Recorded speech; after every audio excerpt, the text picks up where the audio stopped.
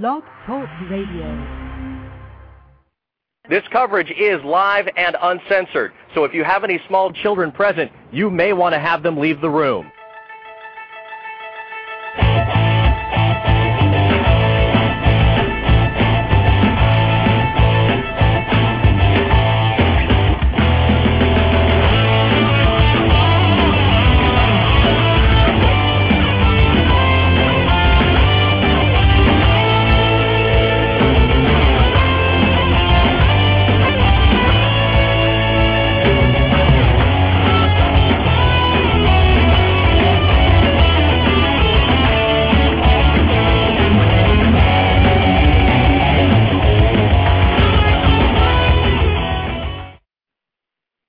What's going on, folks? My Take Radio episode 52 for Thursday, July 22nd, 2010. The intro music you just heard was Street Fighter II, Frets of Fury. You can get that song or any of the other songs from previous episodes at ocremix.org. The artist for this song is Vertex Guy. The call-in number, 347-324-3541. Again, that number is 347-324-3541. Now, before I get into some housekeeping, I'm noticing for some reason I hear an annoying click in the microphone. I don't know if it's just me hearing it in my headphones or if you guys are hearing it as well. Just do me a favor, if you do hear it, just let me know in the chat. It's, one of those little technical shits that always pops up when I need to do the show. Haven't had one in a while, of course. Being that tonight is a special episode, shit goes down and things get fucked up. Nonetheless, little housekeeping first. The ads, you've seen them. There's actually a new ad up for Branded Baron. It's a clothing company. I'm actually trying to see if I can work with those guys to get some My Take Radio shirts made up. But they actually have a really kick-ass assortment of shirts. Head over to brandedbaron.com. Again, the website is brandedbaron, BARON.com, or you can just click the banner on mytakeradio.com. As always, the donate button is there. If you want to help My Take Radio grow, feel free to contribute. 50 cents, a quarter, I don't know, a fucking nickel. I don't give a shit. But it would help just to offset some of the cost. This is a huge endeavor, considering that it's being done with a 9-to-5 job and 1,000 other real-world things going on. But nonetheless, donate button's there. You guys know the deal. The forums, a little quiet as of late. I mean, conversation's been a little quiet just because people work, shit happens, but the forums are there if you want to interact with some of the other listeners and some of the other contributors to the site. The forum is one of the best ways to do it. The only other way I recommend is the Facebook fan page, of course. If you're not on Facebook, at least during most of your day, when you are, you should stop over and click that like button and show MTR some support. We actually hit 200 fans before the show today. I'm very, very happy to see that. The My Take Radio Army is growing rather quickly. I've been playing around with the logos. As you've seen some funny shit that got put up. There's a couple of different things being done with the logo that is probably going to be on some kind of a shirt, or maybe there's going to be some kind of other merchandise in the near future. I may actually do the shirts with one vendor and then do like tchotchke shit like stickers and mouse pads and stuff through another vendor, but I should have that finalized hopefully by the end of August. The move to the new hosting site should be happening, I'm hoping, probably the second week in August. So I will put up an announcement when the site is going to be down. I'm 99% certain that we're going to go with the Simple Machines forum for the new MTR forums. It looks really nice. It adds a lot of cool things that the current WordPress forum doesn't offer. So we're going to discuss that as well in the coming weeks. Again, just stay tuned to mytakeradio.com or the Facebook fan page or the My Take Radio account on Twitter to keep up to date with that stuff. But I'm trying to do the maintenance probably just in time to have the site up and running brand new in time for that week's show. So it should be happening probably the first week of August. Of course, in August, we got the UFC Expo. The odds of me going have decreased quite a bit because it's going to be back to school, and I got to buy a ton of shit for my sisters to go back to school with. So, those are the trials and tribulations of a insta-dad, so to speak. And before I get into the rundown, how can I forget? If you're in the chat, take a few minutes and wish my MTR Slick happy birthday. It's Slick's birthday today.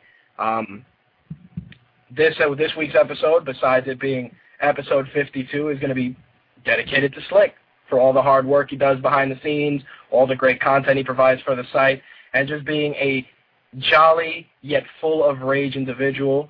Thanks a lot, my friend, for all the work you do, and I appreciate it, and the rest of the MTR staff appreciates you, so happy birthday. Tonight's topics, we're going to talk about some of the upcoming UFC events. We're going to talk a little bit about the upcoming Strikeforce Women's Tournament.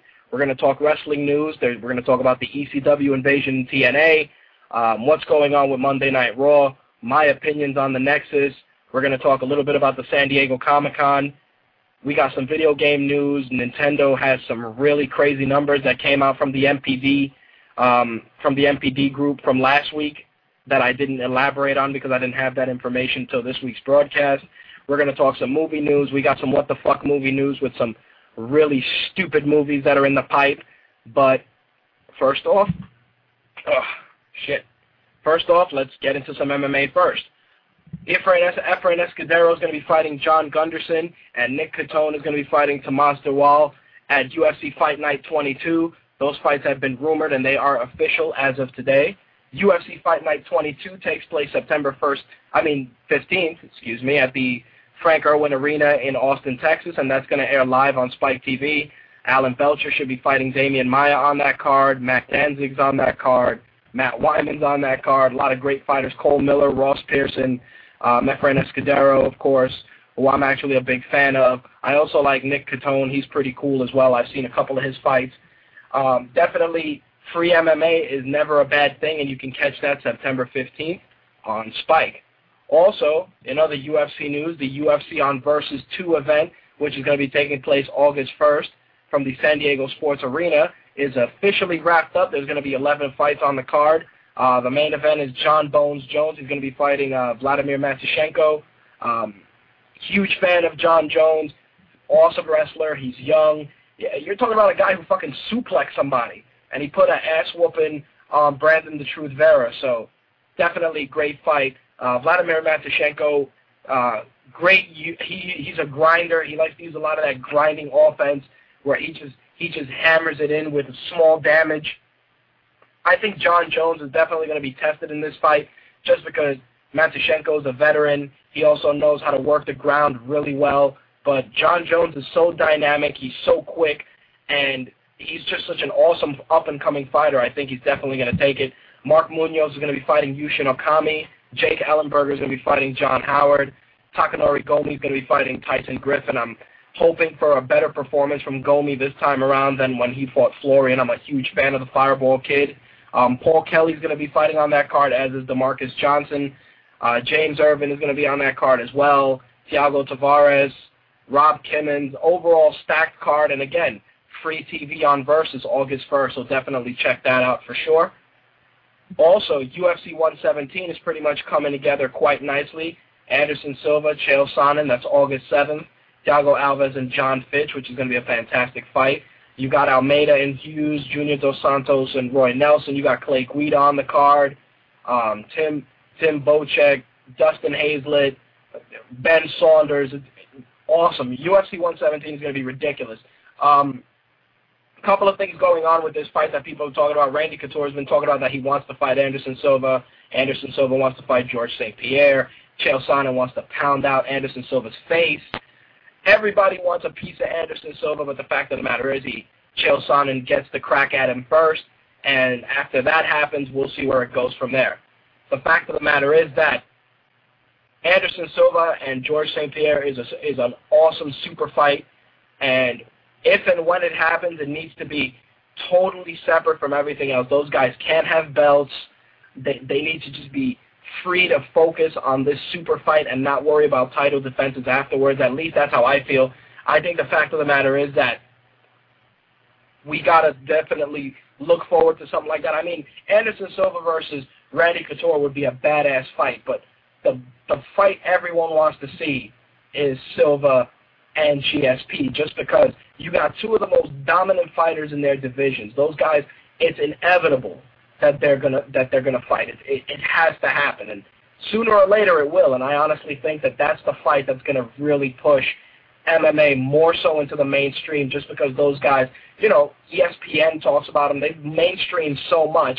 You can walk into any sporting goods store and you used to see an Under Armour ad with a football player or a baseball player, somebody from a major league sport. You walk in there now, you see a GSP billboard. You see GSP pushing Under Armour, recognized as an Under Armour athlete. I think that's just the mainstream appeal that he has, and I think a fight with Silva would be fantastic. UFC 117, like I said, that's going to happen August 7th. Also, UFC 120 taking shape also. That's going to be October 16th, and that's going to be in the O2 Arena in London. Rumors are flying around that it's going to air on Spike TV for free. I really hope it does, because Akiyama is going to be fighting Bisping on that card. Carlos Condit is going to be fighting Dan Hardy, which I want to see, and John Hathaway is going to be fighting Mike Pyle. Czech Tongo is rumored to be on that card, so is James Wilkes, Cyril Diabate, Stephen Cantwell, all great fighters on that card, and if it's on free TV, that's going to be badass as well, for sure. Couple of other bits of MMA news. There's been a verbal agreement, as per MMA Junkie, that Quentin Rampage Jackson is going to be fighting Lyoto Machida scheduled for November 20th, which I believe is going to be UFC 123. Jackson made a little bit of an announcement, which I saw on Twitter. He put, "I'm almost ready to sign a bout agreement. I will tell y'all who I'm going to get down with, but I can't spell his name." So unless it's Little Nog, it has to be Machida. I think a fight with Machida would be interesting. You got Machida striking his quote-unquote elusive style. Then you got Rampage coming in off that really stupid loss that he had to Rashad Evans. And Rampage is really looking to get in there and fuck somebody up. And Machida's a good fighter. I don't really like him too much because he's boring as shit, but definitely a very competitive fight for sure. Also, Tito Ortiz is going to be looking to make his return to the octagon. He's been announced to be fighting Matt Hamill probably for UFC 121, October 23rd. UFC 121 also looks like a badass event that's coming together. You got Lesnar and Velasquez for the heavyweight title. You got Hamill and Ortiz rumored. Martin Kampman's going to be fighting the newly signed Jake Shields, which, of course, if you're on Twitter, that's all people talked about for at least a week. There's a couple of great people on Twitter, guys like Bowsen. If you're on Twitter, you should definitely follow him. It's at BAUZEN. Ames Bell also, AMESBELLE. Definitely had a lot of fun poking at the signing of Jake Shields, just because the way people made it sound, they made it sound like it was the second coming of Jesus. I like Jake Shields. He's a great fighter. He's fantastic. I just feel he's very drab. He's just, I don't know. I mean, that fight with Hendo, to me, exposed him, because Hendo was whooping that ass. And the fact of the matter is that, he ended up getting the Duke in that one and keeping the belt. And he ended up leaving Strikeforce not high and dry, but just, he ended up leaving with the belt anyway. So, not to say that I dislike him, I don't. I just feel that there's a lot of over-dramatic hype when talking about Jake Shields. Again, he's a great fighter. They made his signing seem like, they signed Fedor or King Mo or somebody like that. Jake Shields is good, but for the web to be fucking creaming in their shorts about it, I like him. Don't get me wrong, he's just too drab for my liking. Also, Gabriel Gonzaga has been rumored to be fighting Brendan Schaub, which should be a fantastic fight. Diego Sanchez would be fighting Paulo Thiago. Again, that's a rumored fight. Patrick Cote and Tom Lawler has the makings of fight of the night for sure. Cote is one of my favorite fighters. He's very humble. He's a great athlete. He trains well. He presents himself as just an overall classy guy. Tom Lawler's hilarious. Anytime he comes out in his outfits or his costumes, he came out as Dan Severn for one fight. He came out as Hulk Hogan, Lawler Mania on another. Tom Lawler's an awesome dude. Court McGee's rumored to be on that card as well, as is Sam Stout and Chris Camozzi as well. Those were all rumored fighters that are going to be on that 121, and that's going to be October 23rd out of the Honda Center in Anaheim, California. And last but not least, Strikeforce has confirmed that we'll be doing a single-night tournament for the women's 135-pound division.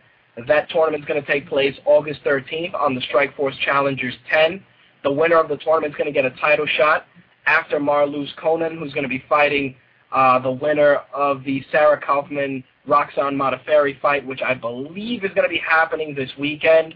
Not 100%. I don't have my little handy-dandy MMA calendar in front of me, but nonetheless, definitely something to see. Women's MMA and Strikeforce is really taking off, and they got some great female fighters on there. You got Hitomi Akano, she's 15-7. Karina Dam, she's 15-3. Maiju Kujala, she's 4-1. You got Misha Tate, who's an awesome female fighter. She's 9-2. She's 1-1 in Strikeforce, but again, all these women in a tournament, to the winner getting Marloes Conan, who's fantastic. I mean, she took a really hard fight against Cyborg, but again, the winner gets Sarah Kaufman, who's no fucking slouch. She's 11-0, and she's 3-0 in Strikeforce, or her challenger Roxanne Modafferi, who's 15-5, and she's 0-1 in Strikeforce, but still 15-5 is a nice record. Overall, definitely a tournament worth seeing, and that's going to be August 13th for Strikeforce Challengers on Showtime. I'm going to take a little commercial break. We're going to talk about some wrestling right after this. You know those shows where they play video game music and they laugh in like really high voices, like... Well, you won't listen to that on our show because we don't have the budget for that kind of thing. We're broke as hell. And nobody really cares that much to laugh that hard. So if you're looking for a show like that that has horrible audio quality and void of fake laughter, Video Game News Radio, 11 p.m. Tuesday nights on all games. All right, and we're back. Let's talk some wrestling. There's a couple of things I want to go through. It's not a really action-packed segment. First off, this past weekend was the WWE Money in the Bank pay-per-view. Overall, it was decent. There's a lot of bullshit that I really didn't like. And with that said, let's get right into it. The SmackDown Money in the Bank ladder match had the Big Show dashing Cody Rhodes, which has to be the worst nickname ever. Why don't you just call yourself Pissbag? You know, tidy-wearing Jizzbag. How about that? Dashing Cody Rhodes is fucking abysmal. It really is terrible, especially because you're not, like, a dashing dude. Who the fuck uses that? Is this the 40s? Oh, he's dashing and debonair. Who does that? Who calls themselves that? Why don't you just call yourself fucking Sweet Sugar Tank Cody Rhodes? Because some of those fucking poses you do before some of your wrestling matches definitely do not look like you play for the right team. So definitely dashing Cody Rhodes does not help your case either.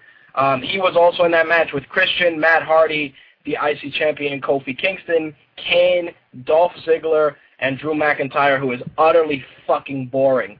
Fact of the matter is, it's a typical Money in the Bank ladder match. Somebody gets tossed off a ladder, somebody gets powerbombed off a ladder, somebody gets chokeslammed off a ladder. All of that happened. Needless to say, who I thought was going to win, which was going to be either Christian or Matt Hardy, did not deliver. The winner of all people turned out to be Kane, which is surprising, but it leads to something that happens later on in the broadcast. The WWE Divas title match with Alicia Fox and Eve Torres was a fucking train wreck. Alicia Fox is a good wrestler. Eve Torres is coming along quite nicely. It just looked like a total mismatch. Like, the match wasn't planned out accordingly, and it ended rather quickly, so Alicia Fox ended up retaining. The Unified Tag Team title match saw the Hart Dynasty fight the Usos. The Hart Dynasty ended up winning with David Hart Smith putting Jimmy Uso in the sharpshooter. You can't really have these two tag teams continue to fight so much just because it's getting a little fucking watered down and a little out of hand for sure. The World Heavyweight title match had Rey Mysterio fighting Jack Swagger. Jack Swagger, I thought he was going to get the belt, but they figured they'd do the smart thing and they'd keep the belt on Mysterio. Fact of the matter is, Jack Swagger put an ass whooping on him. He ended up having Rey Mysterio in the ankle lock. Rey Mysterio tapped after the bell, After Jack Swagger left, who comes out? Kane with the Money in the Bank. Chases Jack Swagger off, cashes in the belt. Cha-ching! Guess what happens? Kane beats Rey Mysterio. Who's your new World Heavyweight Champion? Kane is. Of all things, you know, you put the belt on Kane, which isn't necessarily a bad thing. It's just like, you know, Kane is a mixed character. Sometimes he has a really good run, and sometimes his runs are just utter stupidity, either with all these stupid storylines that they put him in. But I don't know. We'll see. I mean, if they write the story right and they book him correctly, he'll do well. In the women's title match, it was Layla defending against Kelly Kelly. Layla ended up winning. Again, another typical rushed Divas match that ended up ending in a train wreck. And the Raw Money in the Bank, which was also surprising, saw Edge, Randy Orton, Chris Jericho, Evan Bourne, Ted DiBiase, The Miz, John Morrison, and Mark Henry in the match. First off, things that you know are going to happen. RKO, off a ladder. Airborne, off a ladder. At the end of the day, it ended up being of all the people who I could not see winning, The Miz ended up winning the Money in the Bank.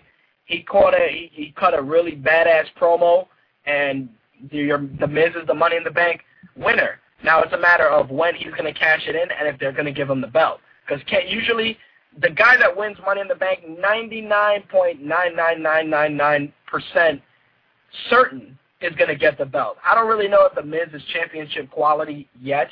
He's actually walking around Comic-Con. He's been putting up pictures on Twitter, and he's carrying around the Money in the Bank briefcase, which is actually a nice bit of continuity for his character, which is pretty cool.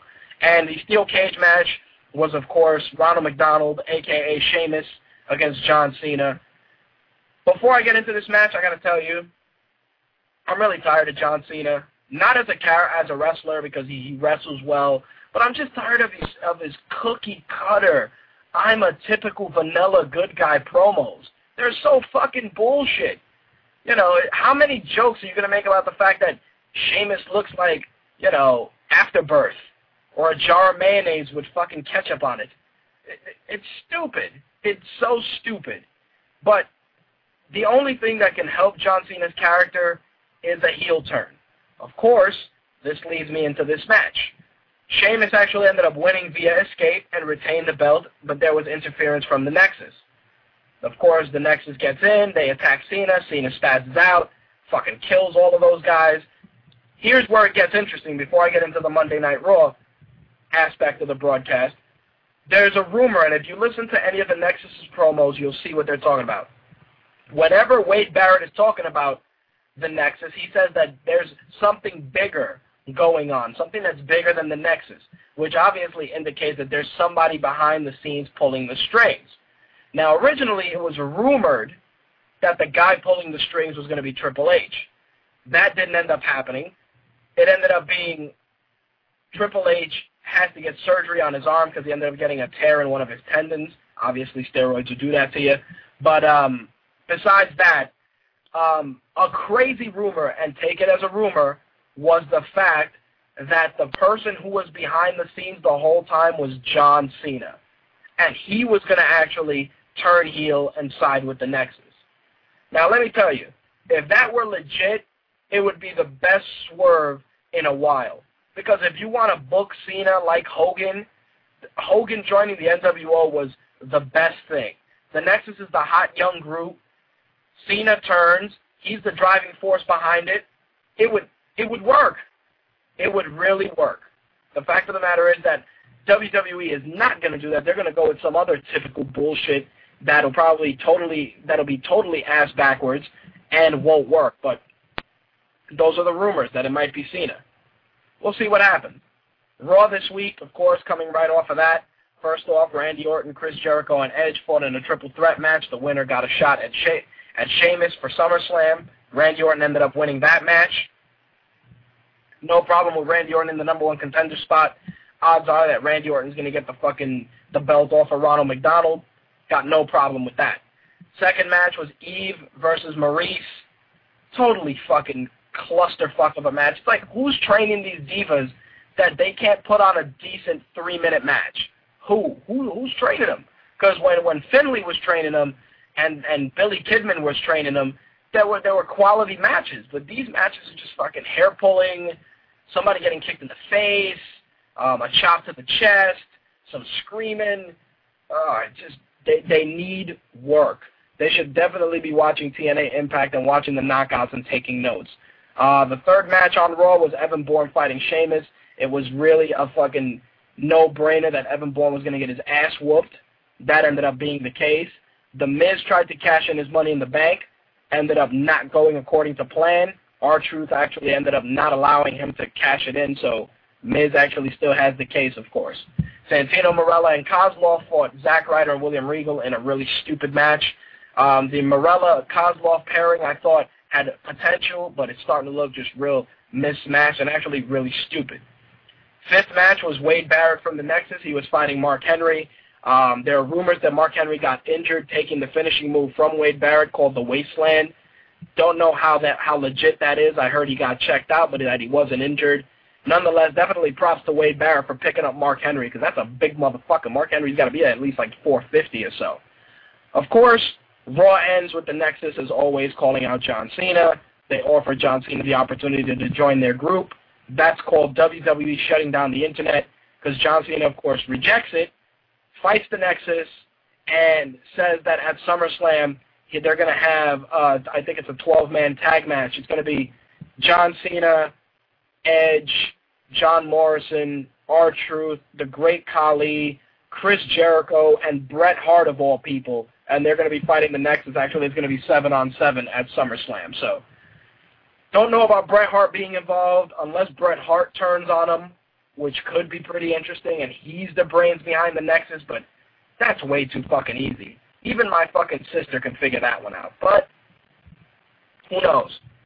In some TNA news, which I'm going to talk about to wrap up the wrestling segment, TNA is doing a really great job. They're really working on doing an ECW invasion. Last week, TNA Impact ended with Tommy Dreamer and the rest of the ECW originals attacking the TNA roster. Not only that, but members of ECW that were members of TNA, of course, aligned themselves with their fellow TNA brethren, their fellow ECW brethren, and whooped everybody's asses.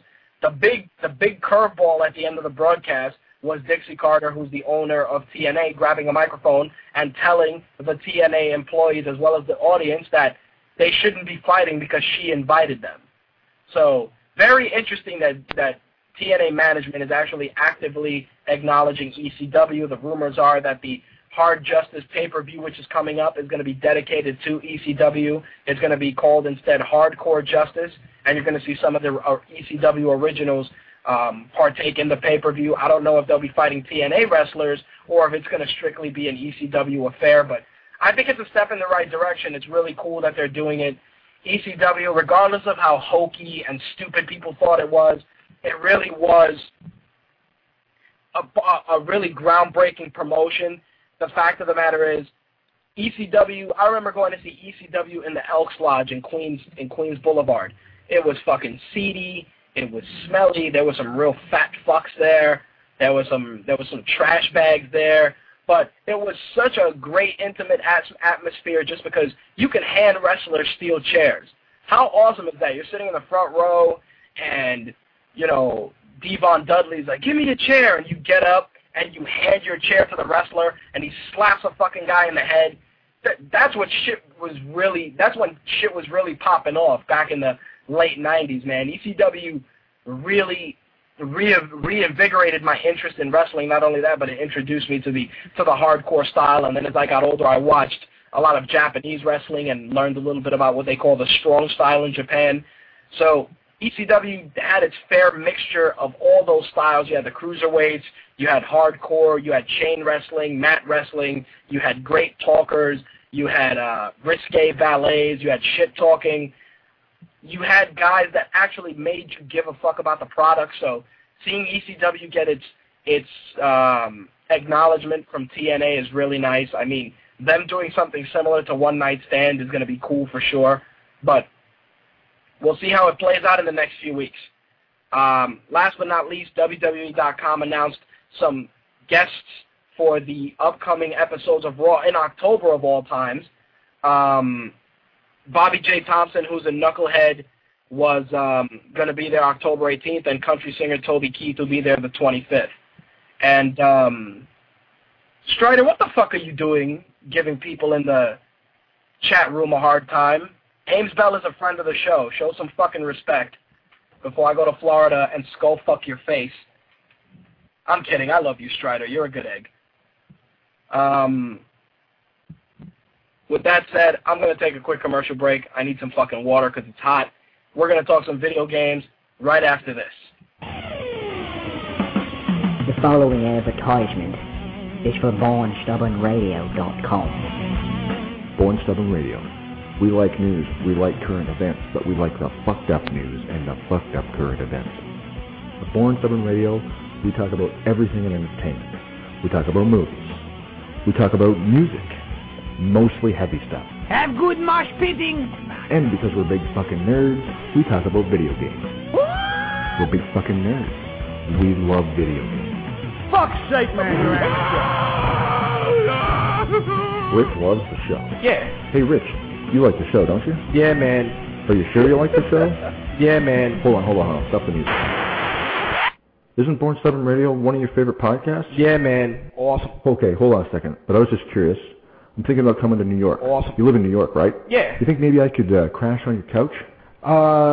In the predominantly Asian neighborhoods, there's like fucking 20 of them shits. Rich, I love you, but I don't know what the fuck you just said. In the Asian neighborhoods, there's like fucking 20 of them shits. Exactly. Okay, I don't know what Rich is thinking, but BornStubbornRadio.com is where you should be going right now. Hey, go get it! Have good mosh pitting! All right, and we're back. Let's talk some video games. Right off the bat, Sony is confirming, get this, that their 3D games on the PS3, you know how Sony makes sure to tell you that their games are 1080 and blah, blah, blah, blah, blah, blah, blah. Guess what? 3D games on the PS3 will only be in 720p resolution. According to what they were saying, Simon Benson said at the developers conference that they wouldn't be able to run at 60 frames per second in 3D. As a result, Sony has guidelines to limit 3D games to the lower resolution. Mr. Benson added that a more cinematic game might actually benefit at the higher resolution with a lower frame rate, but Sony's guidelines will not allow it.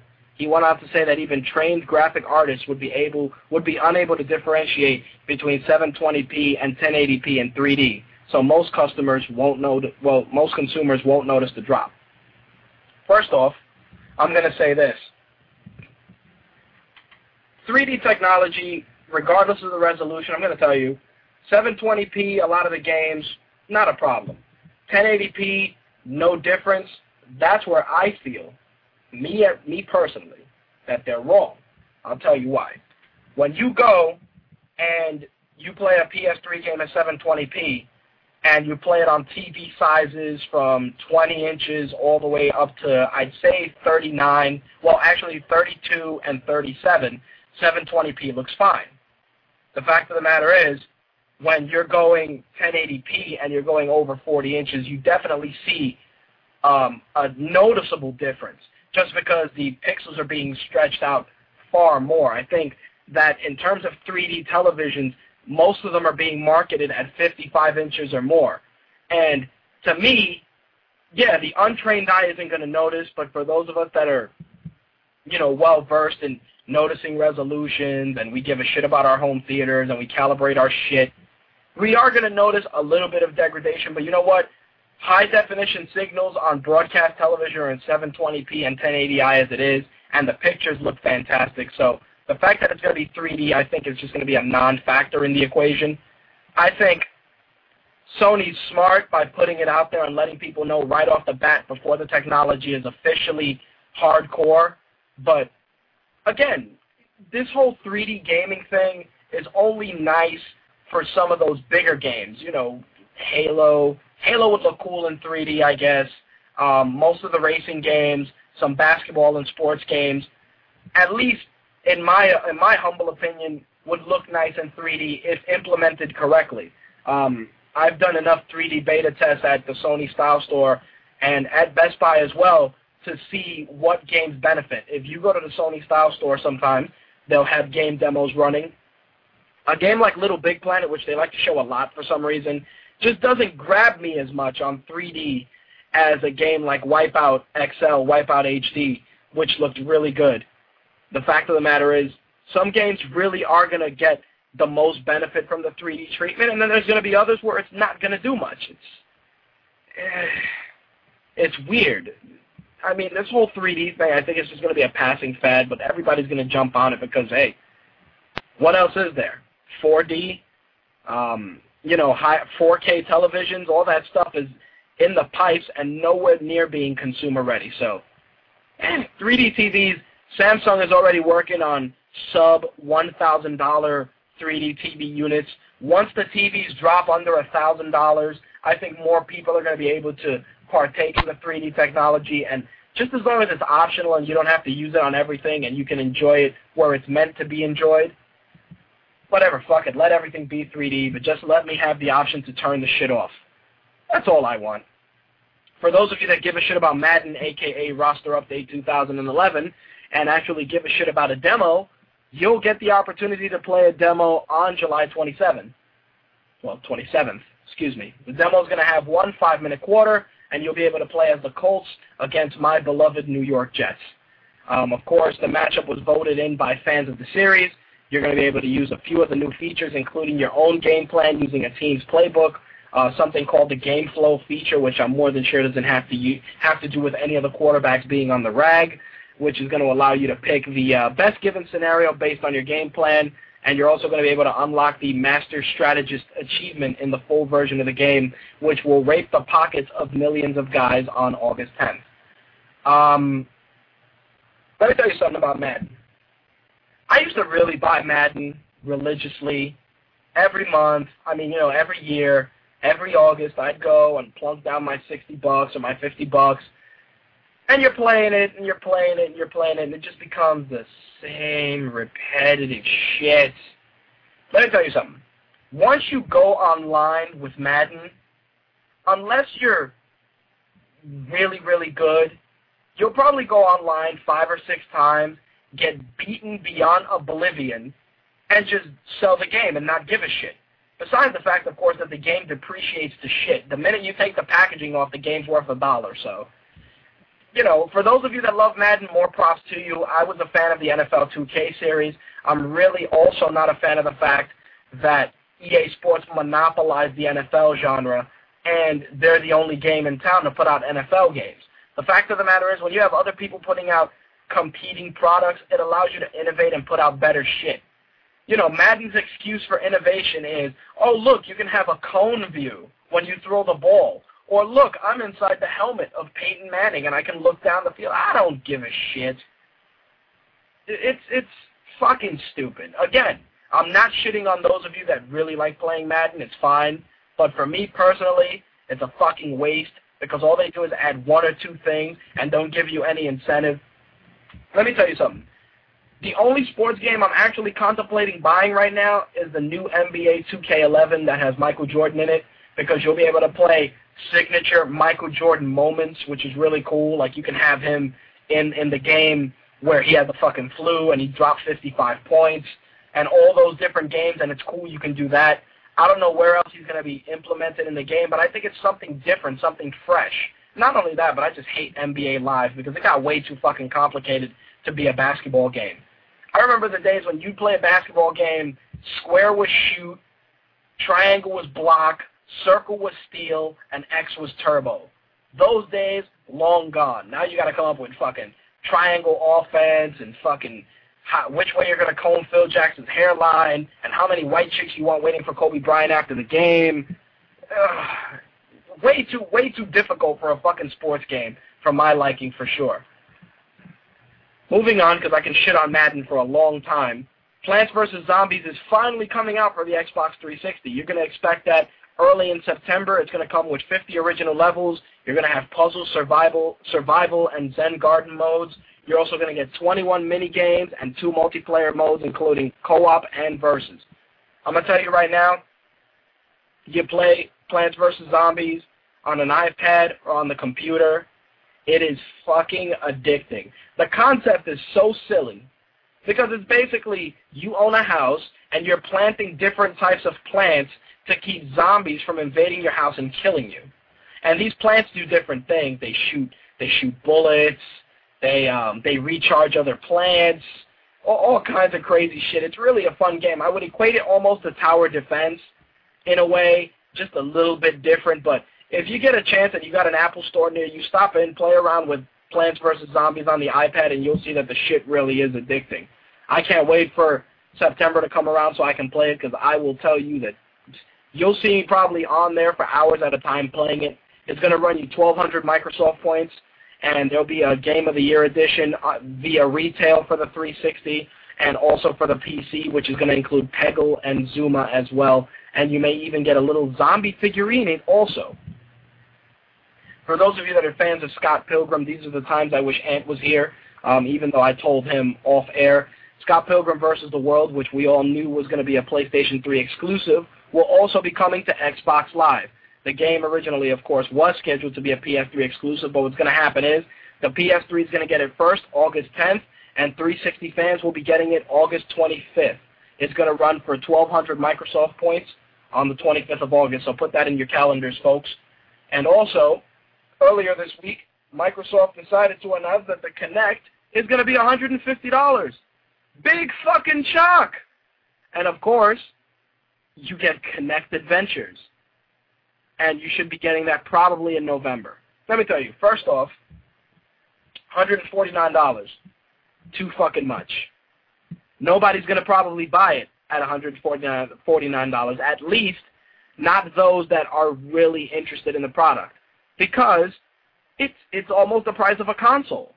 You know what will end up happening? It'll be $149 probably at launch, and then closer to the holidays, $90. $89.99 will probably be the sweet spot, and they'll sell a lot of units. How the fuck is Wii Fit less money than the Kinect? I mean, don't get me wrong, it's two different type of interfaces, but it's still physical motion involved in playing a game. Even when I bought Wii Fit, it was $100. It's to me personally, I think $149 is too high.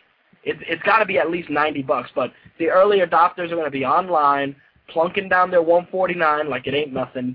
And the fact of the matter is that the Kinect games are going to run you $50. So, you know, a little bit cheaper, but again, they're trying to really try and get that casual gaming audience. And for $150, that's not casual gaming money for sure. According to the rag known as Game Informer, a lot of you guys are going to fucking flip your lids on this. You know how you got Capcom versus Marvel, Tatsunoko versus Capcom? How about Namco versus Capcom? How about that shit? Does that fucking blow your mind or what? Namco versus Capcom. And here's what's going to happen. Each company is going to make the game. Namco's going to do their version using the Tekken 6 engine, and Capcom is going to do their version with the Street Fighter 4 engine. That is going to be ridiculous. Game Informer goes on to say that Street Fighter 4 producer Yoshinori Ono will handle the Capcom side of things, and Katsuhiro Harada will handle things on Namco's side.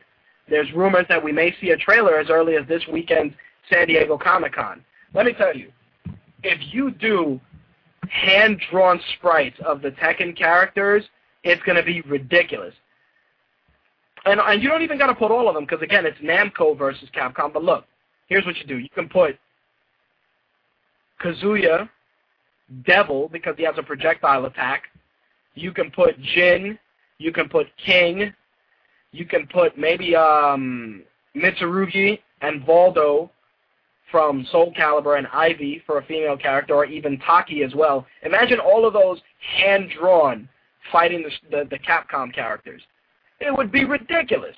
And then you go Tekken style, and you bring, Ryu in there. You bring, Zangief, Abel if you want to go crazy, Akuma. You can go Bionic Commando. It's really ridiculous. Not only that, but the fact that both companies are going to make the games, I guarantee you one of the two is going to be kind of shitty.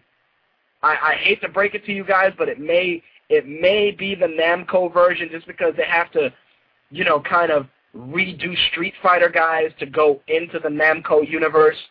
We'll see what's going on with that for sure. It'll be interesting to see it put out. Game Informer is usually 50-50 with their rumors. A lot of the times they're full of shit. Sometimes they're not. I'll give the credit where credit is due for sure.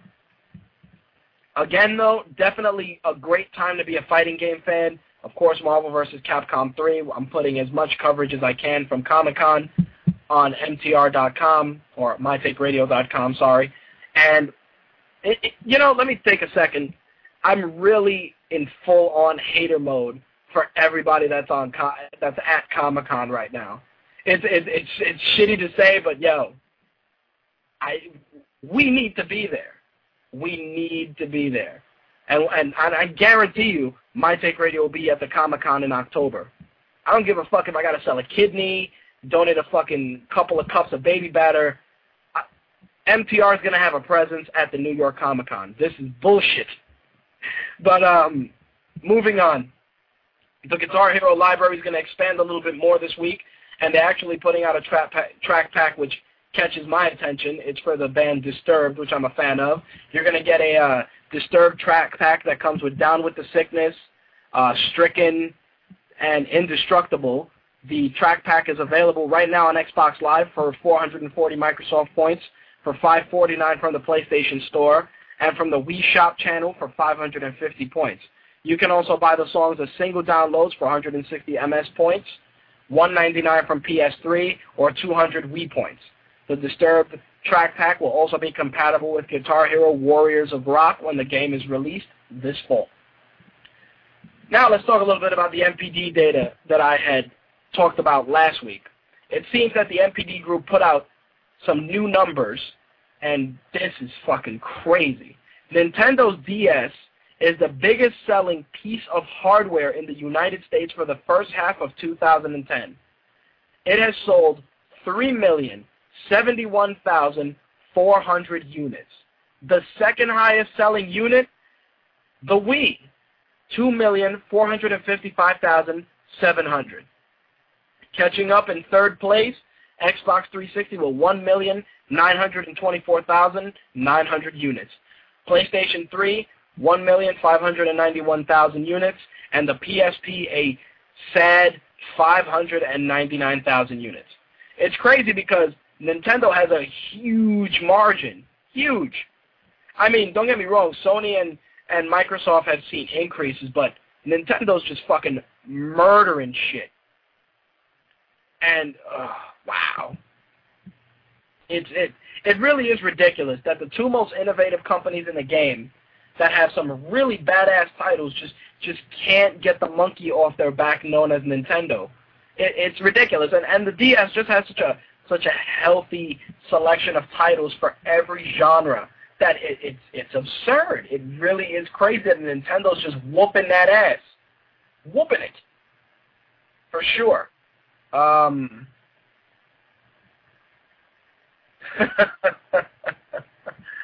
Oh, shit. Sorry, Slick. I didn't even look at the switchboard. Birthday boy, what do you got, my friend? What's up, man? What's going on? Oh, man. I was calling about the whole thing with all this Xbox Live shit coming out, because I'm just seeing, as far as 360 is concerned, it's like, so far for the fall, I'm more interested in a lot of the Xbox Live games, the Xbox Live arcade games, than I am for, like, actual retail disc games. Okay. One of the games you got that game Limbo coming that was, I think that is actually, it's out now. And just the premise of it and the whole art style and everything just looks crazy. I'm going to try that after the show and probably put something up on the site. Then you got the, I forgot the name of it, but there was this game where it's like you just run around with knives and you just stab the shit out of people. It's like, it's definitely your type of game. It's like just mindless violence. Sounds like the outside of my house on a Friday night, but go ahead. Pretty much. But it's like it goes from cutscene to game and just real cartoon style, like brutal violence. And then you got the Kai said it was Shank. Yeah. It was of course it was something simple, so of course I couldn't remember the title. Come on, you're African American. You know what Shank is? I know what chicken is, motherfucker. That's true. That is true. No, and aside from that, they got the Russian Attack game coming out, which is sort of like Shank in a way, but a little more, serious toned, and has a lot more to do with like stealth and everything. Shank is like just kill everything in sight, and if you can't stab it, cut it up with a chainsaw. Russian Attack is like, yeah, I'll show it to you later. But Russian Attack is more like stealth and freedom. It's sort of like a mix of what do you call it? Splinter Cell and Metal Slug. Oh, okay. Well, and then you got good. No, what I was going to say was that it's always a given that the summer season for games is usually dead, just because publishers know that most people go outside, except for the newer generation. Those motherfuckers are still in their house. But the fact of the matter is that that's why they put the Summer of Arcade out. Xbox and Microsoft isn't stupid. They figure we'll put the Summer of Arcade out, we'll put some of the really solid titles in there so that we can get a decent revenue stream flowing, which is fine. I have no issue with that. The fact that you're so interested in the downloadable aspect of the games is just because there's no disc-based games, at least between now and probably September, that that are going to definitely make you go and drop $60. It's really so much easier to just buy a $20 points card and get the games you want. Yeah, I mean, I'm going to get murdered for this, but, like, there's no exclusive 360 title for the rest of the year that has my interest. Really? Exclusive. I mean, I'm not saying I won't pick up a 360 title, but, like, anything that you can only get on a 360, there's nothing that I give a shit about. Yeah, well, it's funny because Kai said Halo Reach, and I'm gonna put it out there. Halo has definitely Halo reaching for more money. Well, no, it's Halo Reach is pretty much the equivalent of blowing their load, just because. How much more of Master Chief and all these fucking guys are we gonna have to see? I mean, you gotta take the franchise in another direction for sure.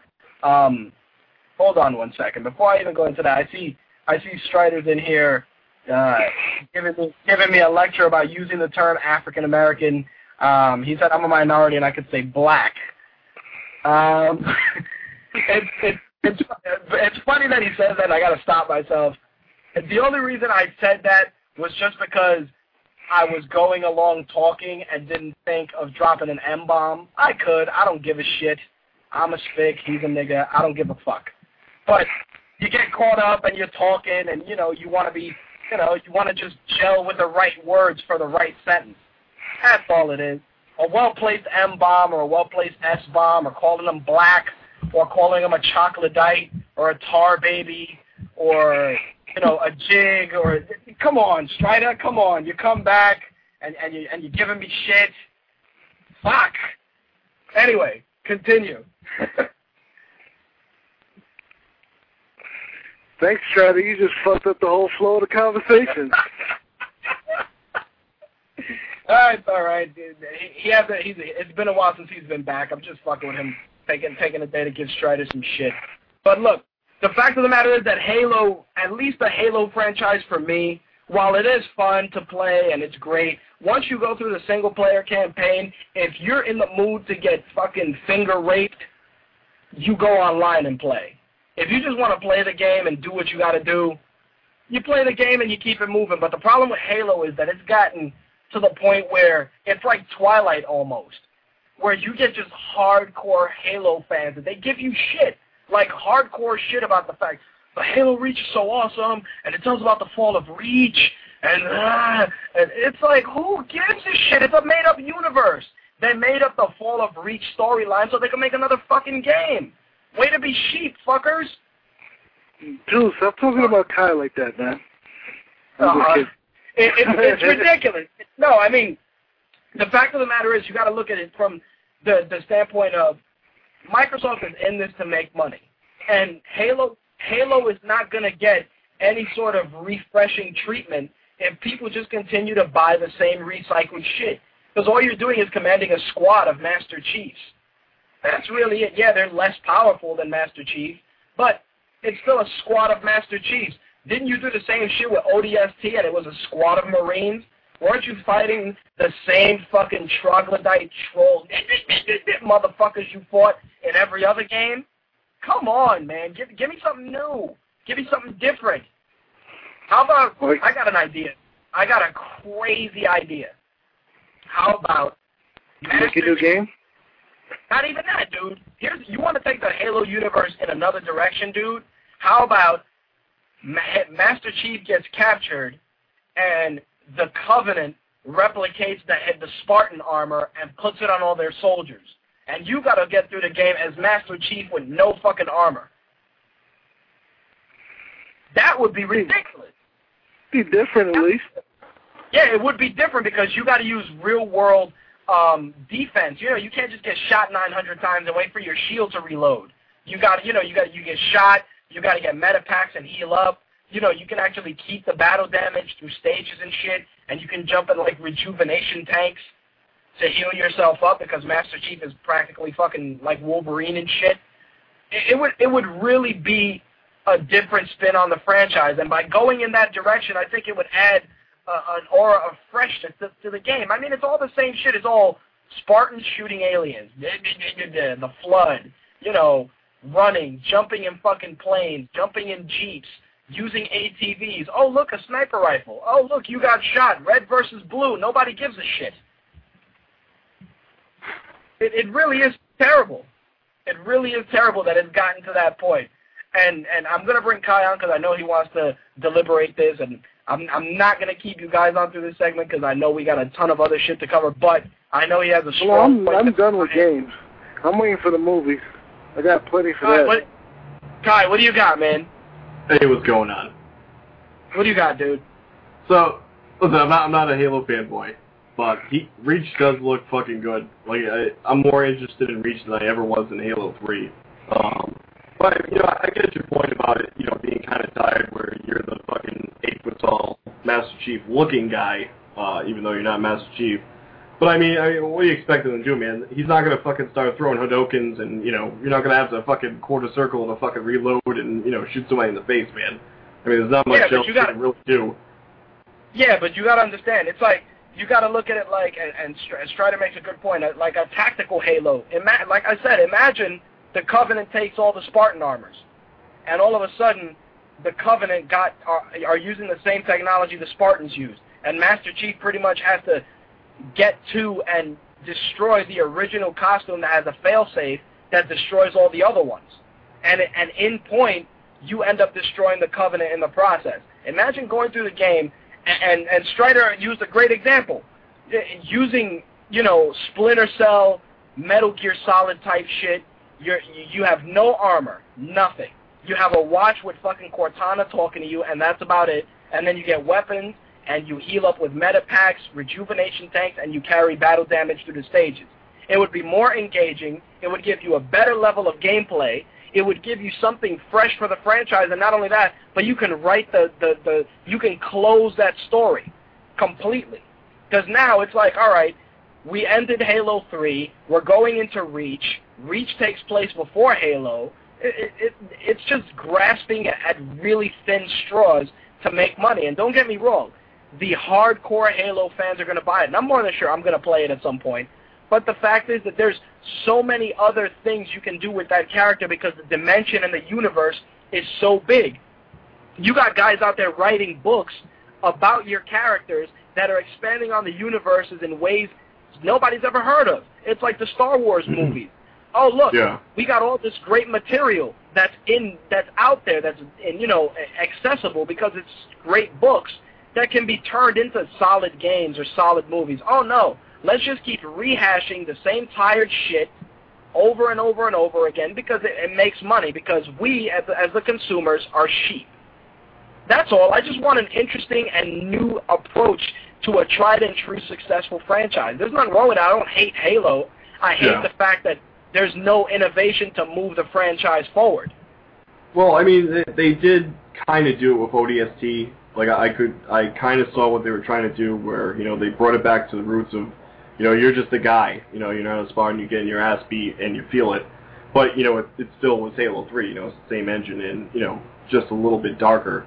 But, I mean, as far as Reach goes, and like you're saying with, like how Star Wars has the expanded universe, I mean, have you read any of the novels for Halo? Because, like, Fall of Reach is really fucking good, man. Even if you don't like it. But that's what I'm saying.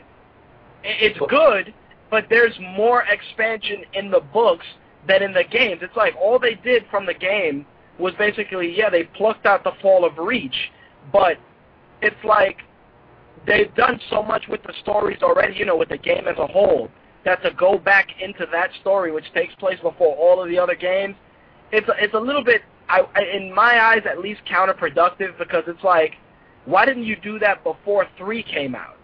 Yeah. You know what I mean? Or before, or between 1 and 2. So that way you can focus more time on 2, because a lot of people say that 2 was the weakest one in the series. You can apply those efforts so much better in expanding on the games themselves and adding new dimensions to the gameplay that people will actually enjoy. It keeps things fresh, and it keeps people interested in your franchise. I mean, look at Devil May Cry. When they did Devil May Cry 4, oh my God, that game sucked. Jesus Christ. Exactly, it sucked, but you know what they did? They said, oh, let's do something new, but we'll keep Dante in there. You know what I mean? Like, the new character looks like Dante, though. I never understood that. Like, what the fuck was the point of that? It's like, oh, it's Nero, and I'm like, is that the same guy with a different hairstyle? Or, But that's what happens, there's the innovation is there. It's just a matter that they want to be safe with it. And you know what? You're going to sell units. So what? You don't sell 5 million units. I'm more than sure it'll just as much develop a niche following like ODST. Don't get me wrong. ODST didn't fucking set the world on fire. Yeah. But it definitely showed a different dimension of gameplay, which made Halo interesting, at least to me. Well, that's why, I really appreciate and I respect Bungie for what they do. And now that deal that they have with Activision, I'm really curious to see what they come out of the gate with that deal going down, that 10-year deal that they have. And, I like them in comparison. You had Infinity Ward, which, is now pretty much, they're done. They're fucking dead, thank God. But, you just look at the quality of the product as far as, like, bugs and stuff just like a polished game. But then, you look at, like, what goes into the game, and it's like night and day, man. I mean, I really hope Treyarch, got its shit together with Black Ops, and hopefully it's a good experience. But, I mean, as far as the Call of Duty games go, or, like, if I had to choose, it would be Halo. Though I didn't really like Halo 3 that much compared to 2, I'd still pick Halo just because of Bungie, and I think that just makes the difference. That's why I really like the Halo games, just because of Bungie as a developer. Well, I admire that they take risks, but you know what it is? When the risks don't pay off dividends, I'm more than sure they get flack from Microsoft, because remember, they did Halo Wars, they did ODST, but then they go back to the tried and true Halo formula. And something tells me that that's not 100% all them, and that part of Halo Wars wasn't Bungie, though. I forgot. Right, but the concept, the concept was... No, right on.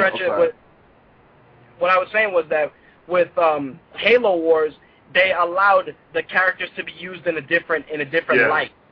It's like if you've ever seen the short film called Haloid with Halo and Metroid. If you've ever seen that, you can check that out. Dude, the concept used was great just because it's Master Chief fighting or the Covenant. Metroid lands on the planet, Samus lands on the planet. All of a sudden, the Covenant start attacking Samus and Master Chief, and it's just an ass-whooping. But you know what it is? It showed promise, not because it was fan fiction, but because it was a different style of gameplay. Don't get me wrong, it was a movie.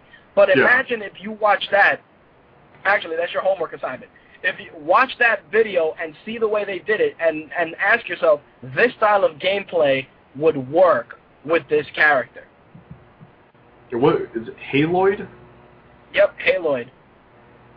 I'll check that out.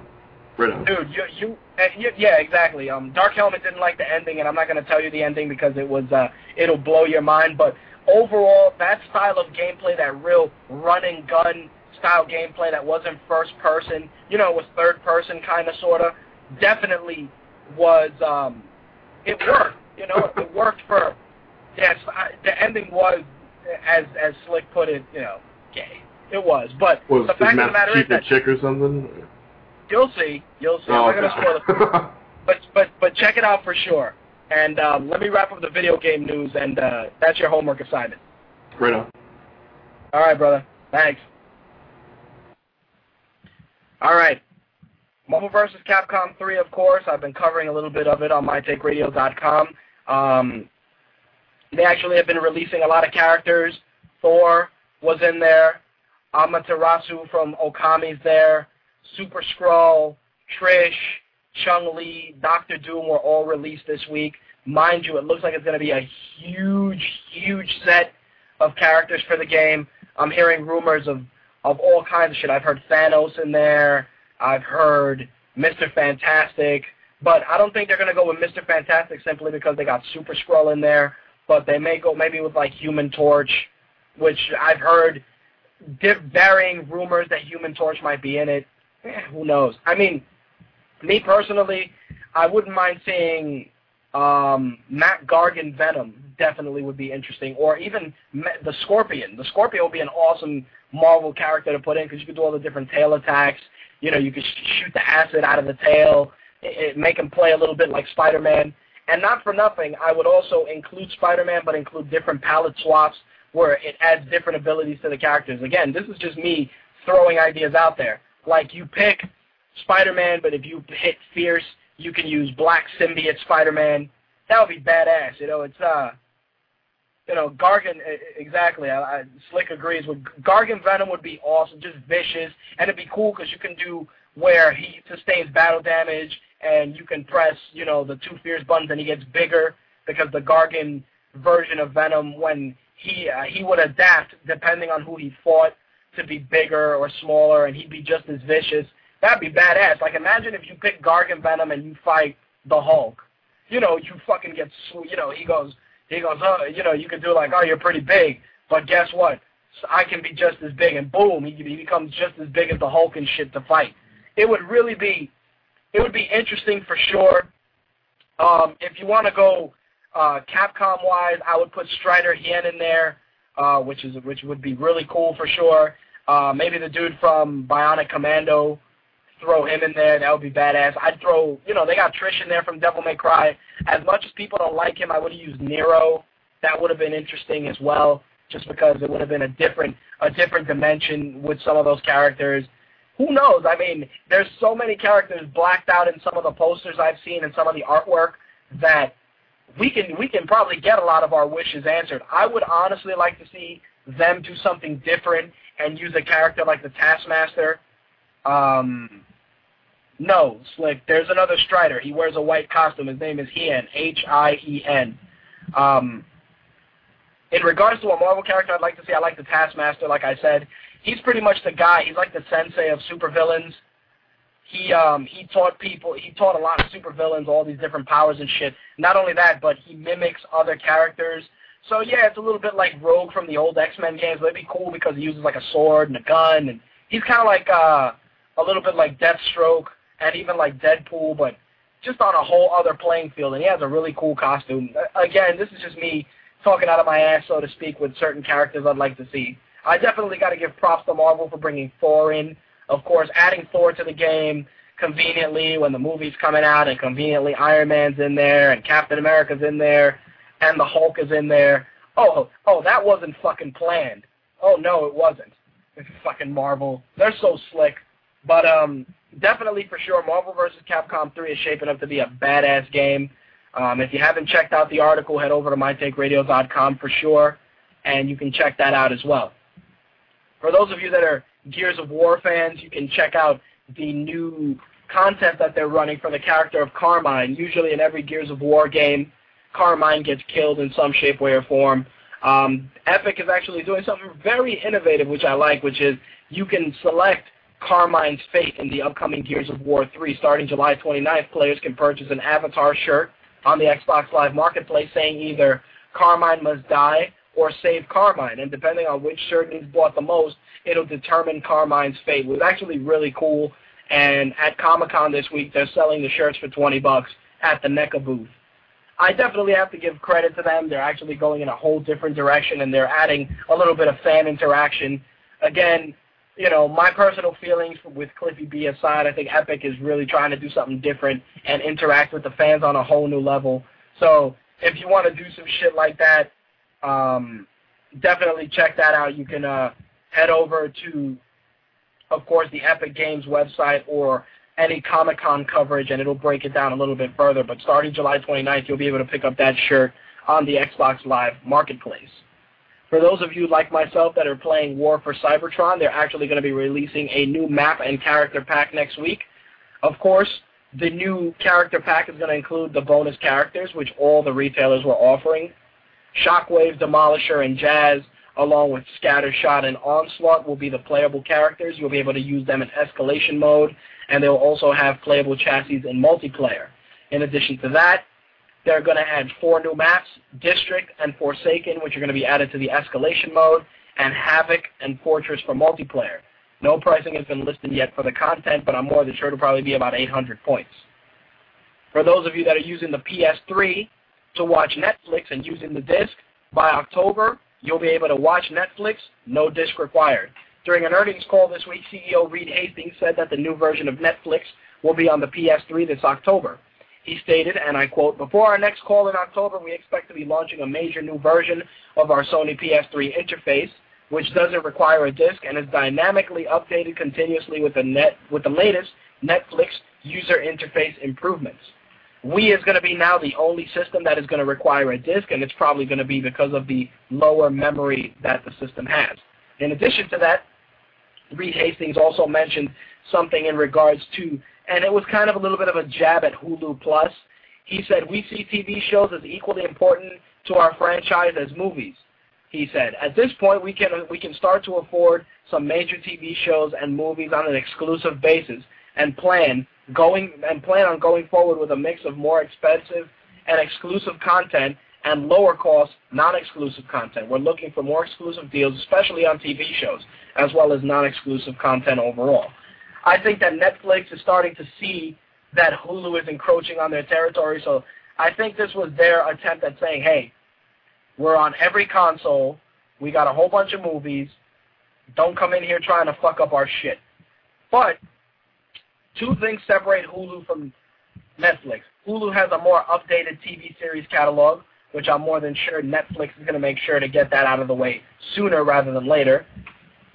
In addition to that, Netflix doesn't have commercials, which Hulu Plus does.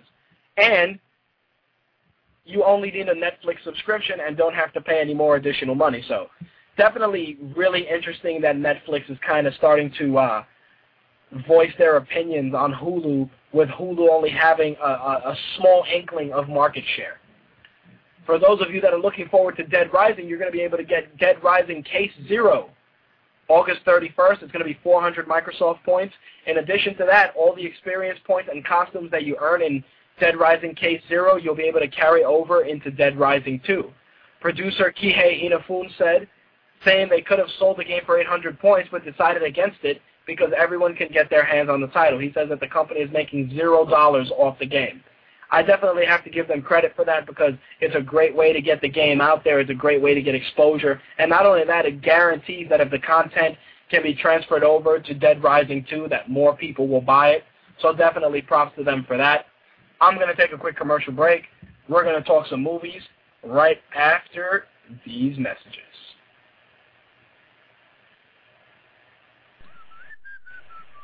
Oh, hey, little girl, what are you doing? Listening to Tumbling with Tumbleweed. What are you doing, old man? Hey, should you be listening to a show like that? Mind your own business. Wait, huh? Hey, aren't you Donnie Tumbleweed?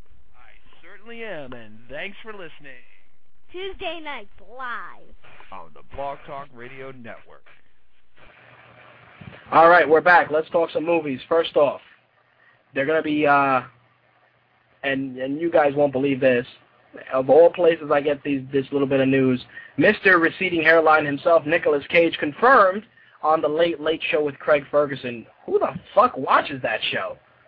He confirmed on that show, of all places, that there will be a Ghost Rider 2. He stated, there's going to be a new one. I just made the deal today. Cage also confirmed that Mark Neveldine and Brian Clark, who did Crank and Gamer, will direct the film, which is still rumored to be titled Ghost Rider: Spirit of Vengeance. Okay. First rant, and I wish I had some water. Let me tell you something about Ghost Rider. Nicolas Cage didn't do a terrible job. He was okay. His character of Johnny Blaze, tolerable. His leading lady, easy on the eyes, shitty in terms of acting. That's the first thing. Secondly, Blackheart was played by the fucking guy. What the fuck movie? He was in fucking P2, the guy that played Blackheart. Not only that, but he just played him terribly. And then Peter Fonda as Mephisto. Did that suck? Let me break it down to you.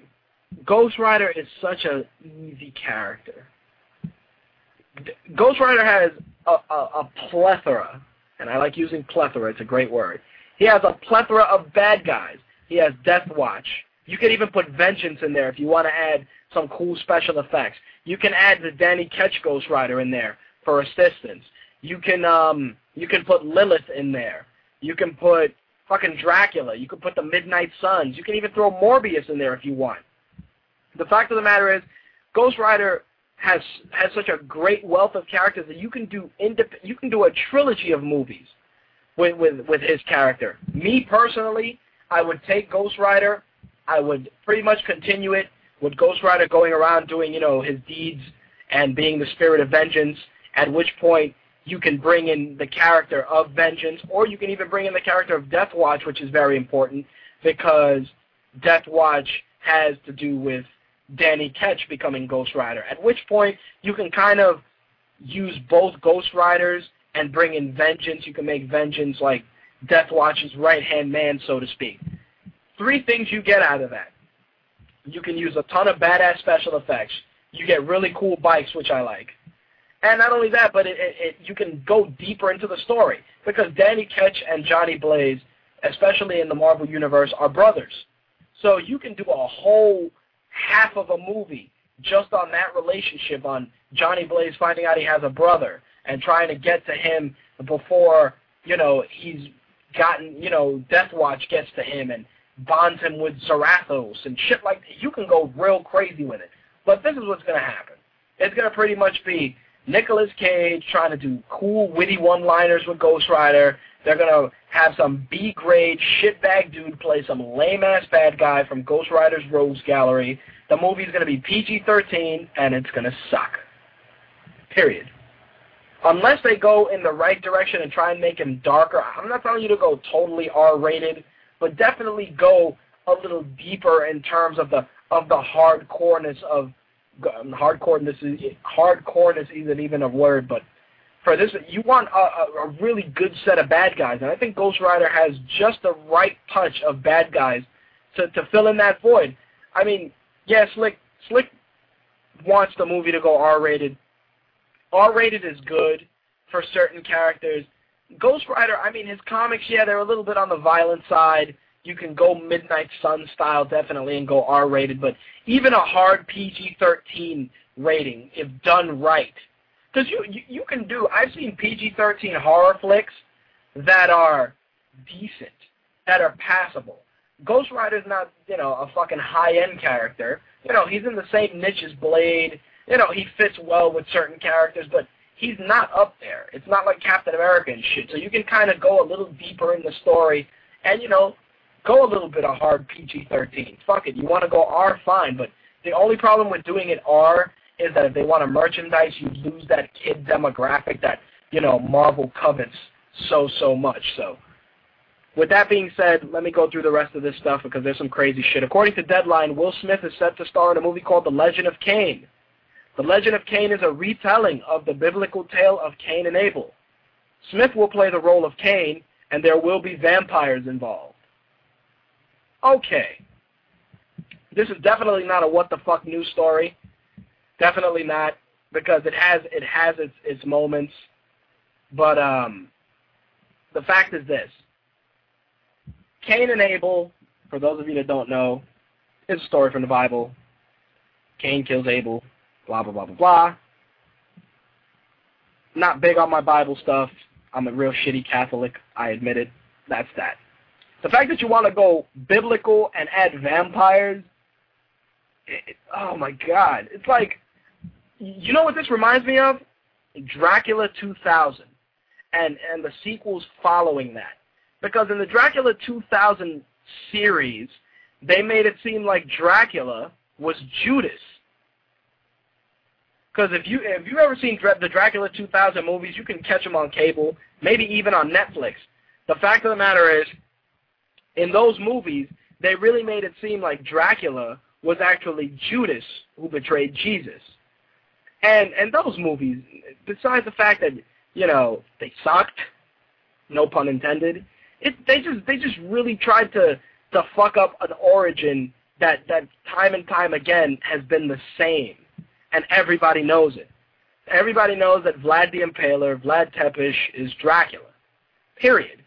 And to go and, he was Judas, and he betrayed Jesus, and as his punishment he had to walk the earth as an immortal and feed on the blood of others.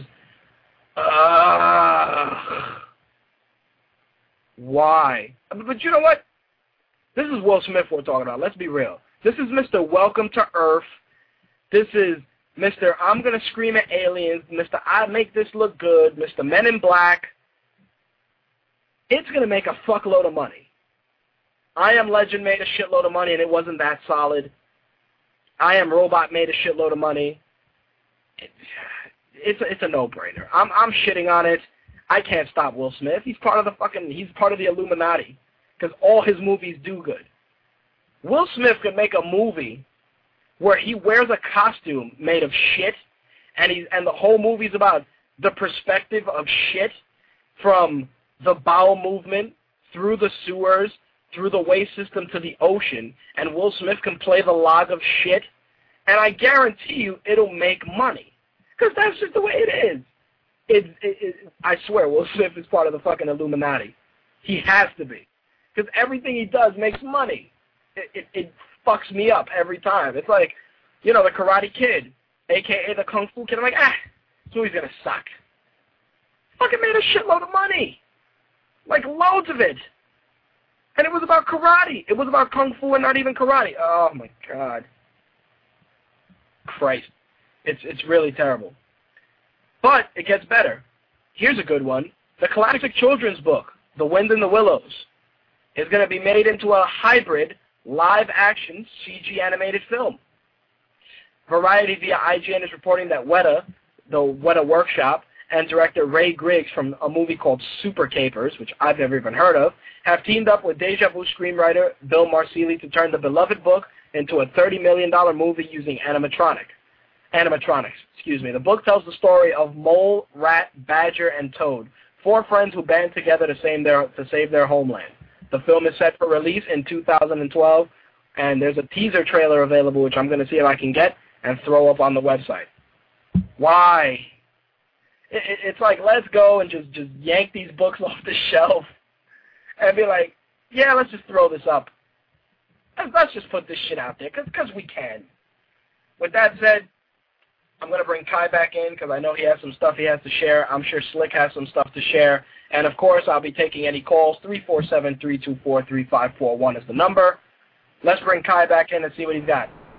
Kai, what do you got, my friend? Hey, what's going on? So Wind in the Willows, huh? That's, Yep. I think Slick's gonna have a fucking aneurysm. I don't think he can handle it too well. I don't need him to have an aneurysm on his fucking birthday. I haven't saved up enough money to buy him a casket. And Black Mahogany sold out until Tuesday. So you better fucking stay alive till next week. Go ahead, man. Well, I mean, 30 million, I guess, is, yeah, I can't even really, I mean, do they really need to make this? I mean, do the new generation of kids need this? Like, Yep. I don't know. I mean, are they trying to go, like, they're trying to do, like, Never-Ending Story or something? Like, they're trying to get that kind of, build up or following or whatever? I just don't really get it.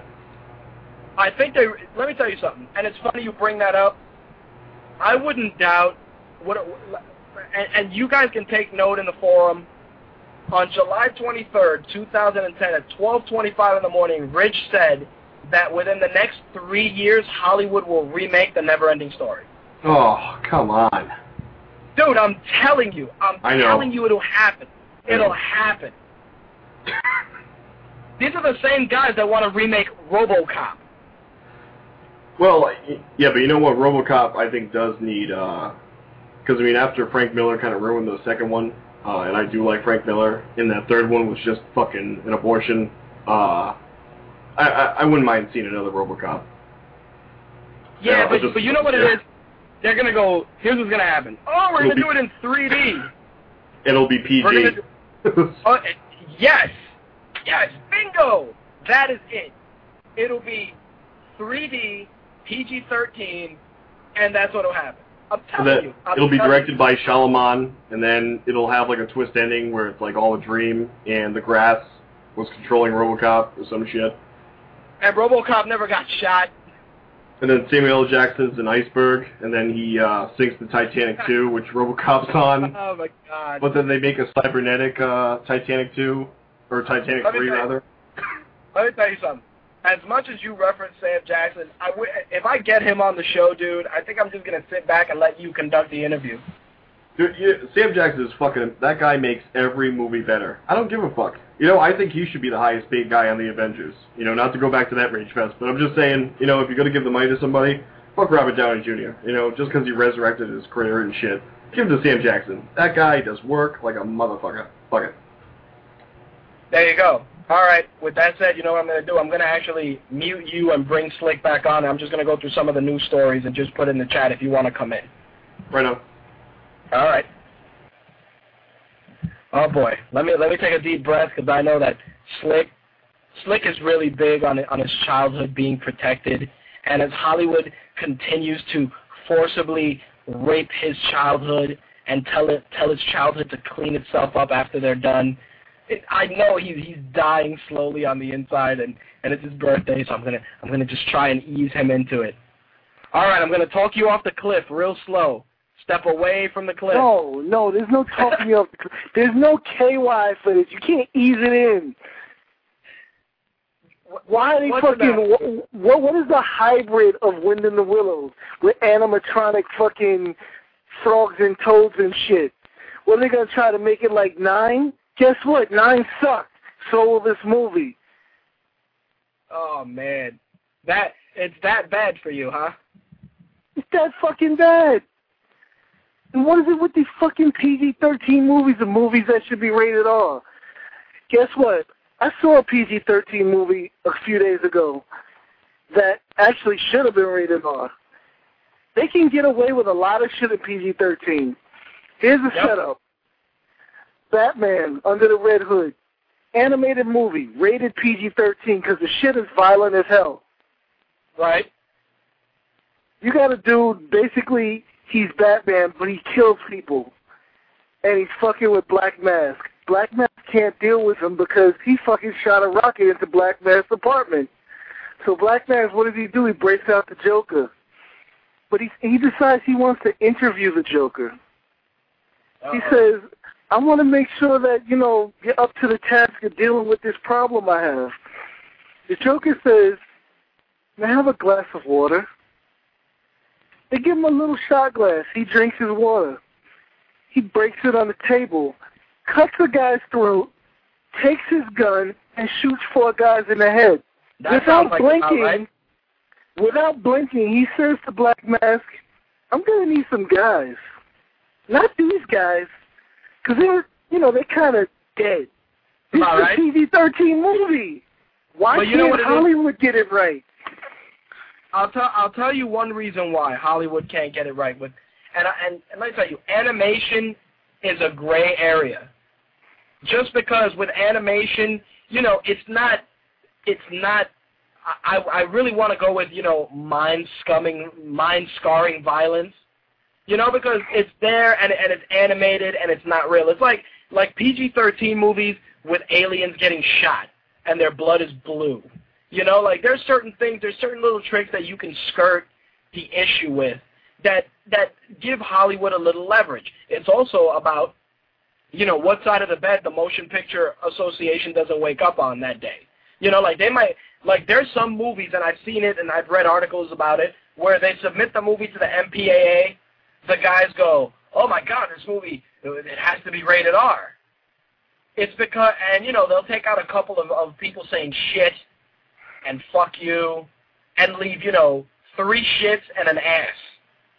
And it gets PG-13 status. It's all about ratios, and it's all about how much you can really get away with. And like I said, how the Motion Picture Association views things. On top of that, it's also about how much money you really want to make. How many times do you read, especially in a lot of the rags online and entertainment magazines and shit, about the highest grossing R-rated movie or the highest grossing, adult film or the highest gross, because what happens is people, when you put the rated R in front of any film, it's guaranteed, unless it's fucking solid, to not make as much money because you alienate a demographic that's guaranteed cash, and that's kids. The best part about kids for Hollywood, I'll tell you, Hollywood is like the pedo van that's handing out lollipops and is trying to lure kids in. But you know what's worse than that? The MPAA, you know what they are? They're those fucking 4 assholes from Krypton that judge and fucking persecute people before they send them to the Phantom Zone. Oh yeah, but check this out. You got to look at it from this perspective. When you're a studio, there's 3 things you care about. You care about the movie getting good reviews. Any kind of awards are always good. You care about money, period. Thank you. The bottom line is money. Money. It's about the fucking money. I don't give a fuck about any of that other shit. Because all that boils down to is money. Well, yeah, but you know what it is? When a film gets awards also, they like that. Because that goes nice on the DVD box. Academy Award winning, highest MTV Award winning, Oscar nominated, except the Razzies. Nobody's gonna put this movie was nominated for a Razzie, but everything else is gonna be there, and that's what Hollywood looks at. Their rationale for a lot of shit is stupid. Josh put up a valid point in the Facebook fan page about Wolverine. The character of Wolverine, don't get me wrong, the movie was a decent popcorn flick. But the character of Wolverine in execution only, was flawed. Because it should have been R-rated. Exactly, it should have been an R-rated flick. But what were they looking at? The bottom line. Because when you walked into Target, there were Wolverine movie toys. There was a fucking little Ryan Reynolds Deadpool that you can buy. Because that was what they looked at. And what did I see when I went to see in the movie theater to see Wolverine? Kids. Lots of kids. And that's what I don't understand. How is a little runty Canadian bastard that runs around with fucking Ginsu knives coming out his knuckles, how is that fucking kid-friendly? What is kid-friendly about Wolverine? Nothing. It's not. And that's the argument that Josh made, because you guys are both on the same page with it. It's the fact that if you do the Wolverine character right and the movie's rated R, dude, as long as it's done right, it's a guaranteed $200 million movie. Guaranteed if done right. The issue comes from the fact that they look at kids because they're sheep and parents because they're dumb. That's it. Guaranteed. It's like the Airbender. Let me tell you something. The last Airbender, I've heard a handful of people tell me it sucks. My manager in my office his kids, huge Avatar fans. Huge. I said to him, oh, did you take your kids to see the Last Airbender? He's like, yeah. I'm like, so what'd you think? He goes, people said it stunk, but I liked it. I'm like, why'd you like it? He's like, because my kids enjoyed it. That's all I needed to hear. Everything else I kind of tuned out. I tuned out the rest of that. But the fact that he said my kids liked it means, I said to him, did you go to Target and buy them any toys? He's like, yeah, I did that Sunday. See? Picture perfect example of what Hollywood is doing. They won't push a movie like Kick-Ass, which is true to the book and true to its roots because it's R-rated and they lose that demographic. But they will make it a point to shove a PG-13 Wolverine movie up your ass. It's just the way it is. Claws out, no less. There you go. Anything else you want to share, my friend? Yeah, I was unfortunate. I told you my mom's birthday is Saturday. I thought she was going to want to see Salt. She wants to see The Sorcerer's Apprentice. So look for a review of that coming. All right. Nice. I'll tell you one thing, let me tell you something. Sometimes you got to take one for the team. I have a feeling that movie's not as shitty as people say. I mean, Jay Baruchel is fucking awful, but I have a feeling that there's an innocence and a good-naturedness to that movie that's gonna make you say, it was all right. But we'll see what happens in a few days. All right, man. All right, man. Sit tight because it's gonna get even better. I will do. All right. Let's talk some box office totals. Of course, Inception came out, critically acclaimed. Everybody said it was fucking awesome. I definitely want to see it. Am I going to pay the $10 and sit in the theater? Maybe not. And I'll tell you why. Because a movie like Inception attracts a different kind of moviegoer. You know which ones they are? The wannabe Siskel and Eberts of the fucking world. That sit there and they watch the credits closely and they go, oh, the cinematography was so fantastic, and Leonardo DiCaprio, he's such a large acting scope and blah.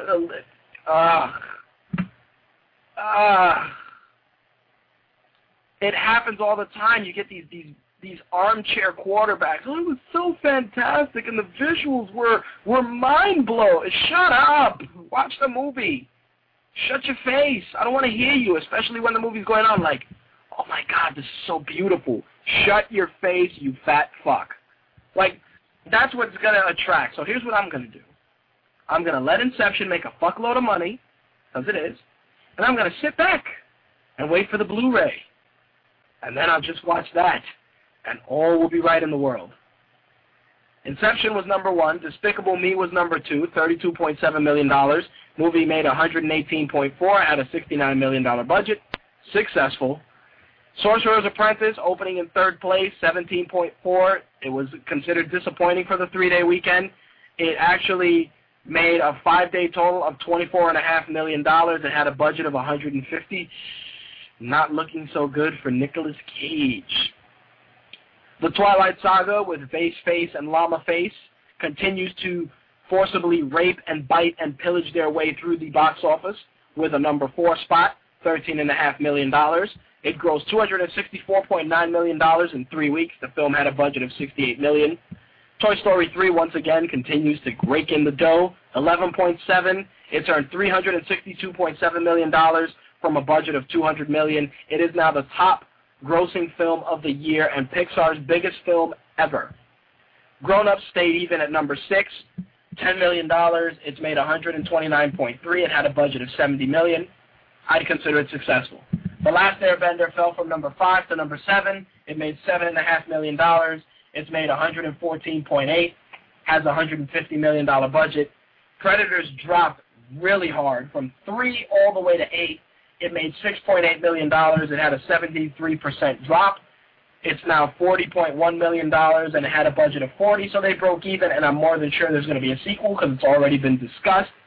Night and Day, I don't know how the fuck this continues to hang on, was number 9. 3.7 in its 4th week, and it's made $69.3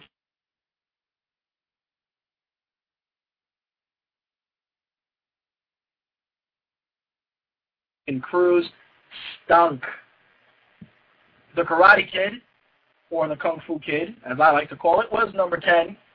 Sixth weekend, $2.2 million, made $169.2 million, had a budget of $40 million. Guaranteed there's a sequel, for sure. I'm telling you right now, I see it coming. So that rounds out the box office top 10 this week. Last week, of course, we talked about the rumored role that Kevin Bacon may have. I said Mr. Sinister. Some people agreed. Some people disagreed. Some people said Sebastian Shaw. Here's the part that is almost 100% certain. Those of you that said Sebastian Shaw, ding, ding, ding, ding, ding. That seems to be the role they're leaning towards, but there's still Mr. Sinister and the Shadow King, which I talked about. Forces of Geek is claiming that Bacon will play the role of Sebastian Shaw, leader of the Hellfire Club. As of right now, it's just a rumor, so keep that under your hat. But those are the three roles that it could be. It's been confirmed pretty much in every other news source that I've read. So you guys can take that in your pipe and smoke it. Mr. Sinister, the Shadow King, or Sebastian Shaw are what Mr. Bacon are going to be playing in the X-Men First Class film. Now, here's a bit of what the fuck news. Michael Bay's production company, The Institute, is gonna produce. Hold on to your hats, folks. They're gonna produce an action-packed retelling of the classic fairy tale. Ready for this? Hansel and Gretel in 3D. An action-packed retelling of Hansel and Gretel. You know, I don't even have the heart to bring these guys back in yet for this, but let me tell you something. Michael Bay must snort a lot of coke. He must do a lot. You know what he reminds me of? He reminds me of the guy that created RoboCop in the first one, that was snorting the coke off the hookers. That's Michael Bay. The guy that got shot by Clarence Bodiger, that's Michael Bay. He really produces some crazy shit. Who said Hansel and Gretel in 3D would be good? Who? Fuck do I want to know. But get this. It's more than just the story of the witch and the gingerbread house, I've heard. It's going to also include legendary creatures from German mythology. These creatures will be designed by Avatar's lead character designer, Joseph C. Pepe.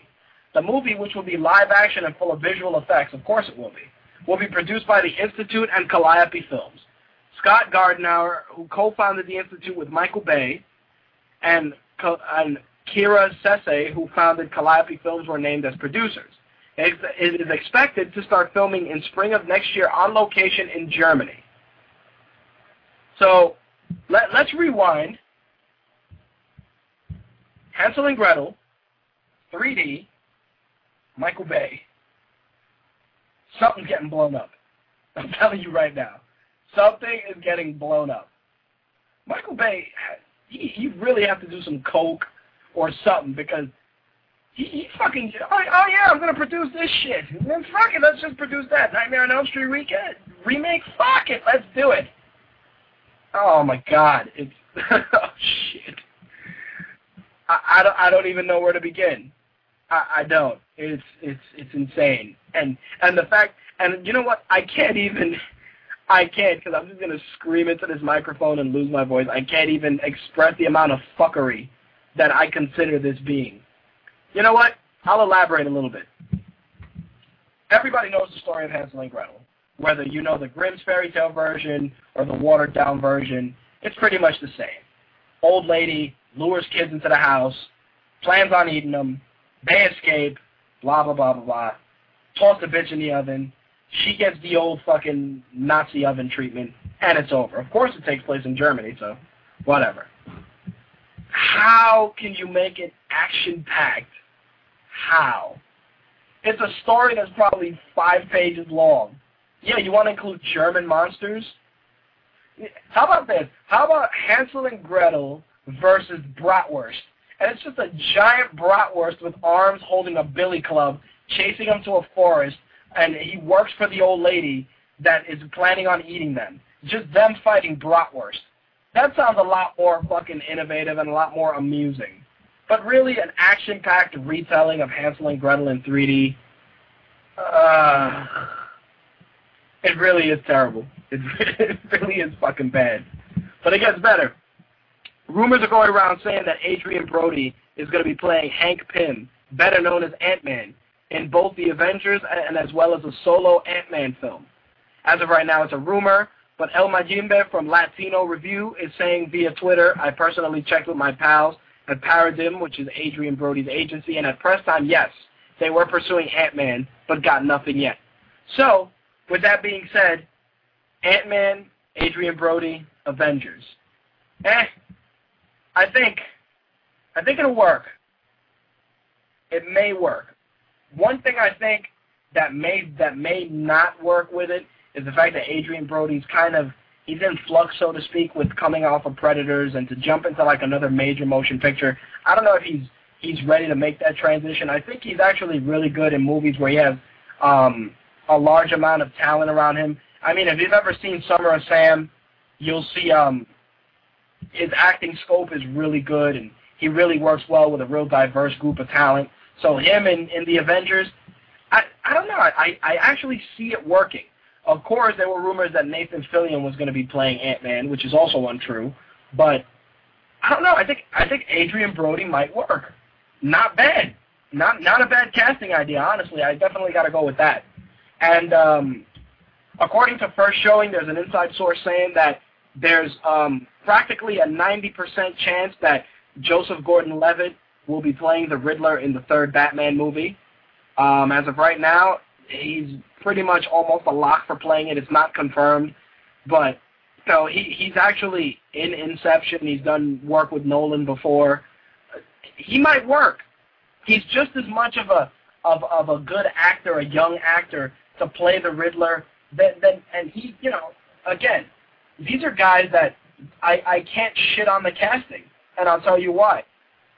When they originally said Heath Ledger was going to play the Joker, I felt it was destined for failure. We know how that went, and I was humbled. So I'm not going to go crazy and say that it's going to suck. Joseph Gordon-Levitt is a good actor. It's all about what role he's in and what character he plays, and I think he'd do a really good job with the Riddler, for sure. It's ridiculous. I think of all the other people that can play the Riddler other than Levitt, personally, I really would want to go, and it's a little crazy, it's a little out there, but in this particular case, I'd go with the kid from Chuck, with Zach Levi. And I'll tell you why. The only reason is he's young, he's smarmy, he has an aura of sarcasm about him that can make it seem successful. And on top of the fact, he'll probably work for reasonably cheap, and it'll expand his acting scope. So I would actually go with the kid from Chuck or Joseph Gordon-Levitt. Either one of them, at least for me, Levitt is probably going to be a lock for it. But it should be interesting for sure to see how that pans out. Zack Snyder recently discussed that he is actually working on a film called Xerxes, which of course will be about the king that fought Leonidas in 300. It's actually being considered an extension of the 300 story, and Zack Snyder said that he's actually finished up a writing deal. They started writing most of it about a week or two ago. He said he may direct the film. He said the following: it's really going to depend on what the studio wants to do and what we do when we're finished. I don't have a directing deal in place, but we're writing it, so call it intent. If there was a crime, they would probably convict me, he said. In terms of him writing it and directing, he said, is the movie going to be a prequel or sequel, he was asked. This movie follows, this is a Greek name that I'm probably going to fuck up, Themistocles and the Battle of Artemisium, which coincidentally happens to be the exact same 3 days as the Battle of Thermopylae. Snyder said, this one starts off with a quick retelling of the Persian Wars. It starts off with the Battle of Marathon, then it goes to Themistocles, finding out that the Persians are invading again. Then we go over to learn a little bit about Xerxes and why he is the way he is. He went on to elaborate on the character of Themistocles. I'm probably fucking this guy's name up. Themistocles is kind of the father of democracy. It's much more about these guys choosing the Spartans are, we fight, we die. So that was an easy choice for them. There's no surrender. The cool thing about Themistocles' character and his gang is that it was way more difficult. Things aren't as clear or unchallenged. He has to be more political to get everyone to agree. It's political in the soap opera sense of the word. There's a relationship with Leonidas, and he goes, well, we'll see where all that goes. So it's one of those things where it's not 100% a sequel, not 100% a prequel, but it's taking place during the same time as 300 within that span of the 3 days. So I have a feeling that there's definitely going to be some acknowledgement of the 300 film. I'm intrigued. I'm definitely interested, and I'm really hoping that they get the same guy that played Xerxes in 300 to resume the role for this movie, just because he was a really fucking freaky actor for the role, and he did such a great job for sure. With that said, I'm actually going to bring Ty in because I see he has his hand raised. But before I bring him in, for those of you that are fans of the show Chuck, here's something I'm sure that Slick is going to love. I'm sure if my fiance was listening, she'd love this too. Olivia Munn will be a guest star on Chuck. Munn will play an impossibly cool, smart, and pretty CIA agent who intimidates and schools Chuck and Morgan. She will appear in the Season 4 premiere episode alongside action star Dolph Lundgren. How about that? Fucking Olivia Munn, man. She's taken her little role in G4 where she actually plays an imaginary fangirl, because let's not kid ourselves. A fraction of the shit she does for that show is exactly that, for the show. Anyone that tells me otherwise is fucking drinking that Kool-Aid. Fact of the matter is, she's parlaying her popularity from G4 and her mainstream appeal and is just moving her way right up the ladder. And eventually, she'll be a leading lady alongside some poor guy, making buku money, and all of us that thought she was so hardcore nerd and such a hardcore gamer and blah, blah, blah, blah, blah, would just be left in a trail of her success. Because that's what she's really about, folks. Let's be real. I mean, I tried to get her on the show just because, I really wanted to see if her street geek cred is legit. Something tells me not so much, but whatever, man. I guess props to her. For those of you that are fans of Chuck and don't like her, I'm more than sure y'all will be pissed, but hey, what can you do? With that said, I see Kai is holding. Let's bring him in. Kai, what do you got, man? Hey, Olivia Munn, I don't get it. I don't get the appeal. Like, am I missing something? But no, I don't understand why she's so just like Kim Kardashian. Well, I mean, Kim's kind of hot, I guess, in a way. So is Lindsay Lohan. But they just don't do anything, but yet they're popular. Like, I just right. I don't get it. I don't get it at all. Well, you know what? And I'll tell you what it is with Olivia Munn. She knows how to practice her skill set to get just the right amount of attention from and I hate using this generic term, from the nerd set. Yeah. Just because she portrays herself as familiar with all their interests, wears cute little costumes and does all this little, oh look, I'm cute, I'm dressed up as Wonder Woman, or oh look, I'm Princess Leia this week, or oh, I'm gonna jump in a pie, and look, I wear a sexy nurse outfit. And, I try to be sexy and different, but also a nerd. She knows how to, she has really good acting. That's all. It's really good acting, because I guarantee you, half of the shit that she reads off the screen for G4, she don't do half of it. Yeah. She goes to all the parties, and she makes sure to memorize the occasional game, or maybe play the occasional game. But if you go to her site, I think it's OMG or Oh My God Olivia, it really is just a literary fucking finger job about how great she is.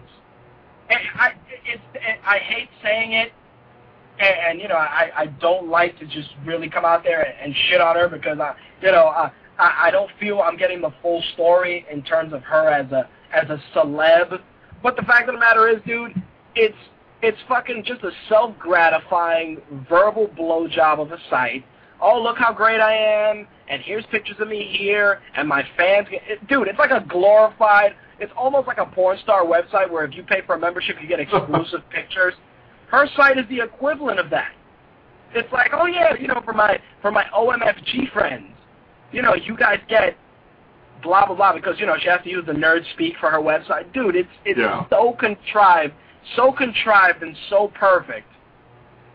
I mean, if she's trying to get, like, girls, or if she's trying to get, like, women being associated as gamers in a good way, I don't think she's doing it right. And, you know, whether or not that's G4, you know, if she's being pushed to do this and, you know, she's just cashing the check is one thing. But, yeah, dressing up like you're saying in the Wonder Woman outfits or as a fucking French maid or whatever, yeah, you know, it's funny. And, I mean, I don't really think she's hot personally. That's just me. But I don't think she's really helping that image, you know, gain headway. You know what I'm saying? Like, she's not really, I get like not the role model, but like kind of like the figurehead of that movement. You know? Like, I mean, you're right. No, you're right. And I'll tell you what happens. What happens is, let's look at G4, and it's great that you actually put it in that perspective. You got to look at it like this. G4. Let's look at Spike TV first. We watch Spike TV. What's on Spike TV? Tits, lots of tits, fighting, shit getting killed, explosion, stuff getting blown up. Yeah, right on. You know, everything that they figure gains the attention of the male demographic that's hardcore. Now let's look at the nerd stigma. Gamers, techies, virgins, don't get laid, live in their basements, yada, yada, yada, yada, yada. That is the stigma. That really is. Now, when they're looking at it from that standpoint, they're not looking at male and female. They're just looking at guys. Because the guys are the ones that are going to be like, oh, I'm going to watch G4 because she's going to jump in a pie. You know, or they know how to, their views on the gaming culture are so random because you'll watch one or two programs on G4 and you'll go, yeah, that's pretty cool. Like when they do coverage of E3, I give them credit. They do a really great job. Who the fuck, what other channel covers that? Nobody, other than Spike now. Yeah. But it's the same demographic. The same demographic that watches Spike watches G4. So the programming, you can kind of, you know, drag and drop, so to speak, those type of programs. It's just the way it is. And the fact is that I'm not mad at the chick because she's fucking taking it and just riding that fucker home. Yeah. Right up the success train. That's all it is. Now, did you watch I ain't mad at her. Did you watch the G4 coverage you were saying about E3? I didn't like it, man. Like I like the coverage on Spike, but watching the fucking shit on G4 was like excruciating. Like Adam Sessler's all right. Like I've grown to kind of like the guy, and a couple of my buddies went up to PAX East this year past, and I guess you know, it was cold outside or whatever, and he walked outside and he almost killed himself on a fucking like puddle of ice or a spot of ice, or I don't know what the fuck you call it. But he almost tripped and broke his fucking neck and shit because he went outside for a cigarette. And he looked at my buddy. He was like, "Yeah, I'm a fucking retard. I don't know what to tell you." And I was like, "Wow, that's very human. You know, that's not like fucking, you know, G4 ain't writing his fucking lines. Like, you know, I just like that, you know, remark about him." But like the G4 coverage was like, you know, whoever they had the chick on, they had Adam Sessler on, and then they had the kid who looked like he was fucking 12. Like he has, you know, he's never needed to fucking shave in his 14 years on this fucking planet or whatever. But like I just found it fucking excruciating, man, because they're all like, I mean, mostly it has to do with like them just stomping out Microsoft, and they were like basically blowing fucking Sony and Nintendo the whole time. Like I don't think they were really giving it like a fair amount of coverage, and that's not from like a fanboy, you know, aspect. I think it's just it's like blatant. Like they just like, yeah, Kinect fucking sucks, but oh, you know, the Move is really cool, even though, you know, in parentheses it's a fucking rip-off of the fucking Wii. You know, and then they talk about Nintendo, how great they are because they're, you know, they're releasing a fucking Zelda or a Donkey Kong fucking remake and shit, because that's, you know, the greatest news in the fucking world. And their coverage was just fucking weak. You know, and it's like, you know, for a channel that's supposed to be about, like, tech and, I guess, geek. I mean, fucking Cops is on G4. Like, I know they gotta fill a time slot, but, dude, you watch that channel and it's fucking abysmal, man. Like, I don't know what the fuck. I mean, I'm sure they have a limited amount of funds, like, when compared to, like, a channel like Spike. But, like, it's just fucking terrible, dude. Or they have that. I mean, Ninja Warrior is good, don't get me wrong. I like to watch it, you know, because it's fucking crazy and shit. But, like, what demographic, you know, like you were saying, they're going after the nerds and shit, but what fucking nerds are watching this, you know? I mean, I'll tell you what happens. I think both of those networks are under the same umbrella, and I'll tell you what it is. You take Spike TV. Spike TV pretty much was the equivalent of G4 when it first came out. Fuck, I remember watching Blade, the TV series on Spike TV. Oh, God. And it had the guy from Onyx, from the rap group Onyx's Blade. And the fact of the matter is that that network during that period, I didn't really see it going anywhere. And they just started getting the right kind of shit. You know, the minute you play a Saturday block of Steven Seagal flicks, you know you're getting that demographic to hang out. The same way you do, you know, Van Damme movies. Like take all the Spike TV programming, and it's this: MMA, wrestling, crazy car race shit, video game shit, horror movies, and then action flicks.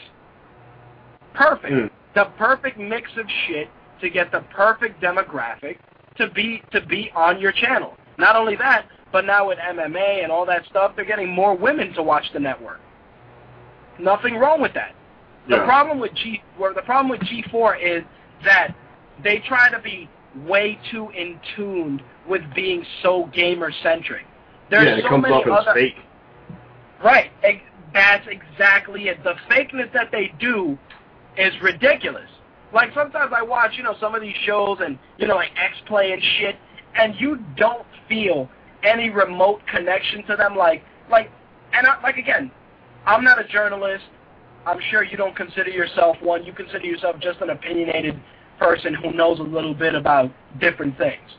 Yeah, I'm just a fucking retard with the internet, you know. Exactly.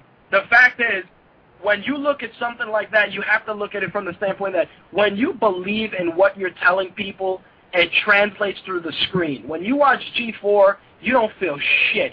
You just go, all right, show me the video game footage so I can go about my business.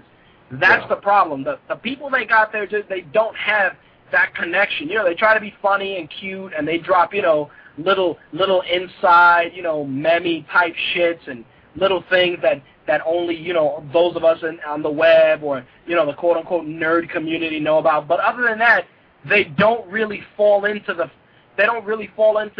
hey, we're really hardcore gamers that want to tell you about this really cool shit that's coming out. It's like, okay, here we go. We got the new Call of Duty coming out. Oh, wow, that looks awesome. Look at this tank getting blown up. All right, what do you think, Chick in the Green, who's my co-host? Oh, that's fantastic. I was playing it earlier today, and I got to shoot 4 guys, and it was beautiful, and blah, blah, blah. All right, end of show. Fuck, I need a cigarette. Let's go get a drink. Let's fuck. That's what that is. The fact of the matter is, dude, that G4 is just a poor attempt to capitalize on gamers, and it's slowly but surely brain-fucking most of the gaming audience, because those of us that are in the know, we don't give a shit about G4, but the younger kids, you know, that 14 and 15 and 16-year-old demographic, dude, they see hot chicks and with tits that like games. Oh my God, it's a fucking prepubescent kid's joyous fucking occasion. It's fake material for that kid. Well, you know, I think we got a solid topic or discussion on this one, because, you know, to touch on earlier what you were saying with, you know, the journalistic, is that a word? Anyway, fuck it. Like, the aspect of it. I think that, all right, let's say, for instance, you know, you had a show and I had a show on fucking G4. And obviously I wouldn't be saying fuck every other word, but that's just how I am. But, you know, imagine, if you will, we had shows, and it was, you know, because what we do, it's personality, and we're trying to convey that, you know, to our respective audiences, or we're just trying to get our opinions out there.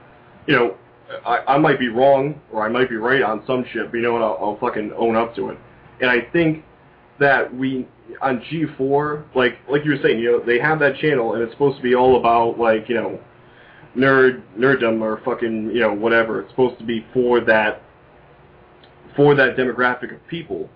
But we don't need, and, you know, I agree with what you're saying, that, you know, it's mostly the younger kids that don't know any fucking better. But then again, you know, you have the internet, and if, you know, like you said, we're not, you know, I don't consider myself a journalist. I mean, you do better reporting than I fucking do. But, like, I look at it and I'm like, you know, if G4 had more personality shows, you know, or opinionated shows, and I'm not saying, you know, they go out there and they're like, you know, fuck Bungie, you know, fuck Halo, or they're like, fuck Sony, or, you know, whatever like that, because, you know, that bridge will fucking burn down and then it'll take the whole ship down with it. But, like, it needs more personality because, you know, again, like I was saying, journalism in like the video game genre just doesn't, you don't need any more of it. There's plenty of fucking sites that do it, and we talked about it, that they have no personality, where they're just like, oh, there's a new Call of Duty game coming out, explosions happen, Michael Bay's directing the fucking sequel or whatever, and we're like, okay, you know, thank you.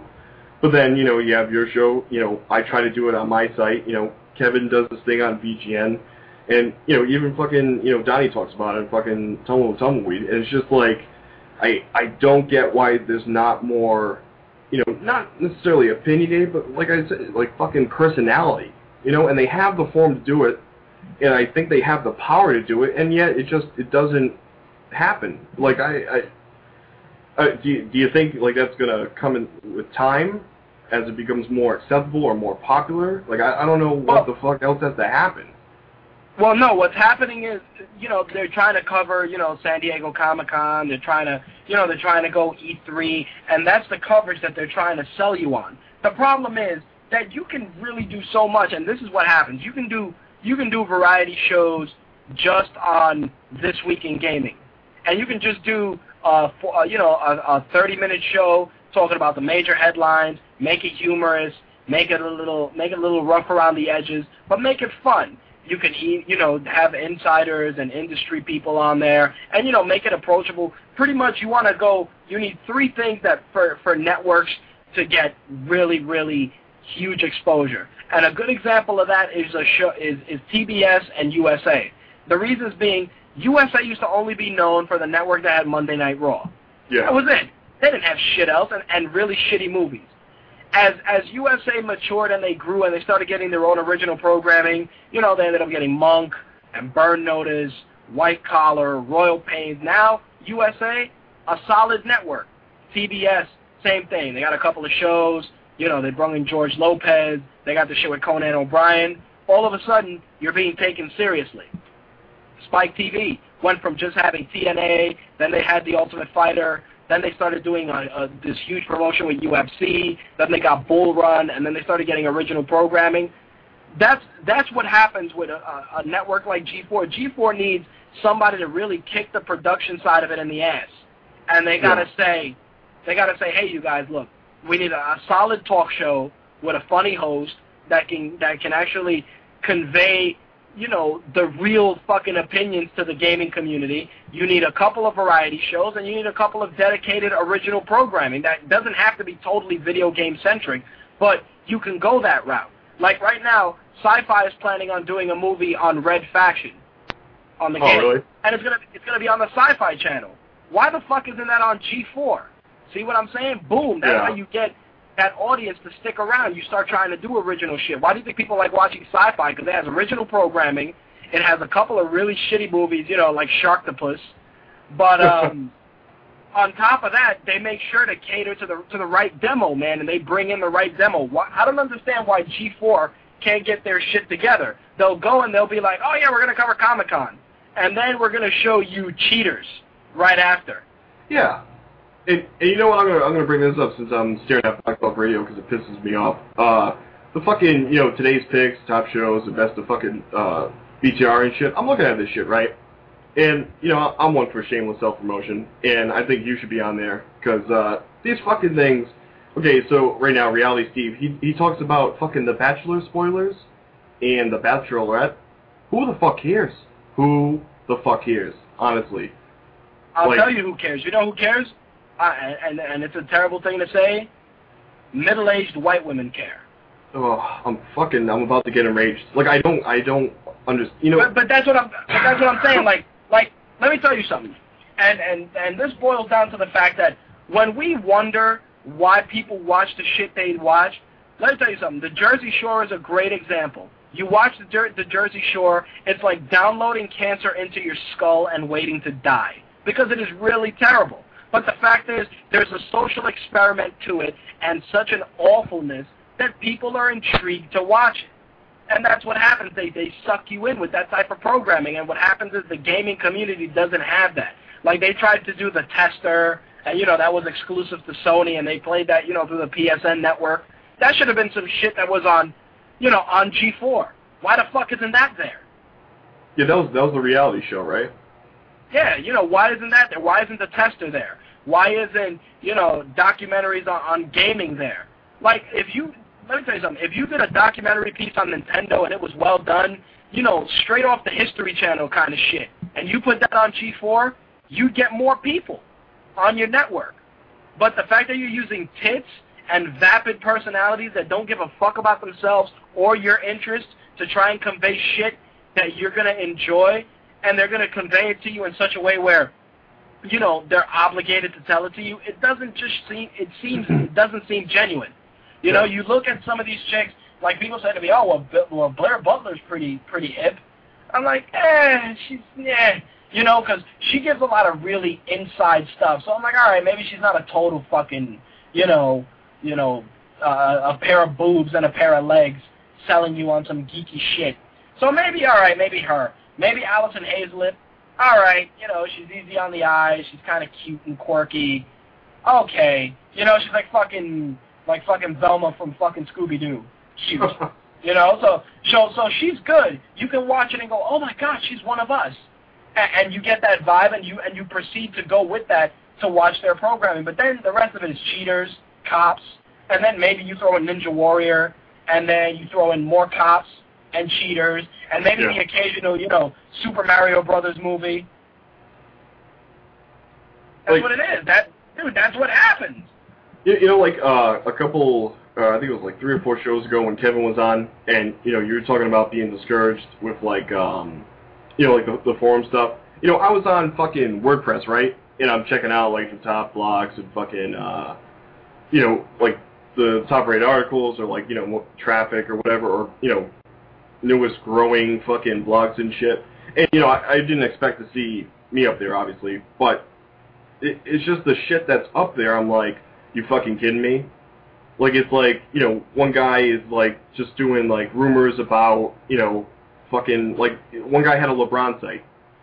He's like, oh, where will LeBron go? And he's in the top fucking thing. And I'm like, well, as soon as he makes his decision, that just kind of makes your fucking blog useless now, doesn't it? Yep. Or it's just these single-serving, to quote fucking Fight Club, these single-serving fucking, one-shot fucking topic blogs.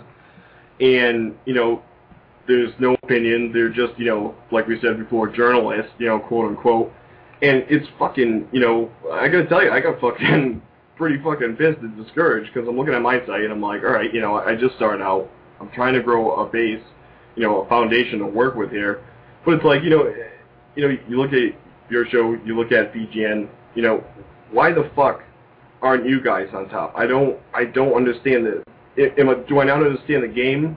Like, am I just kind of disillusioned and I think like, oh yeah, I'll tell you what happens, and this is something that I've been contemplating and working on. The fact of the matter is that those of us that are of the opinionated set that actually feel that our opinions benefit gaming because it's a matter of telling it like it is, or even the community as a whole.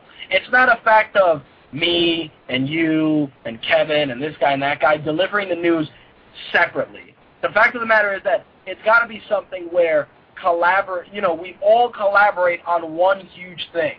Like, it could just be the consortium of fucking angry gamers or something. The fact of the matter is that instead of it being you know, you got 20% of the audience. I got 20% of the audience. Somebody has 10%. Somebody has 15%. The fact of the matter is, if like-minded individuals apply themselves correctly, their voices can be heard on a larger scale. And the problem with video game journalism, in quotes, is the fact that everybody has their own agenda. They're all trying to get that nut, and they're all trying to be seen. Look, I don't give a shit.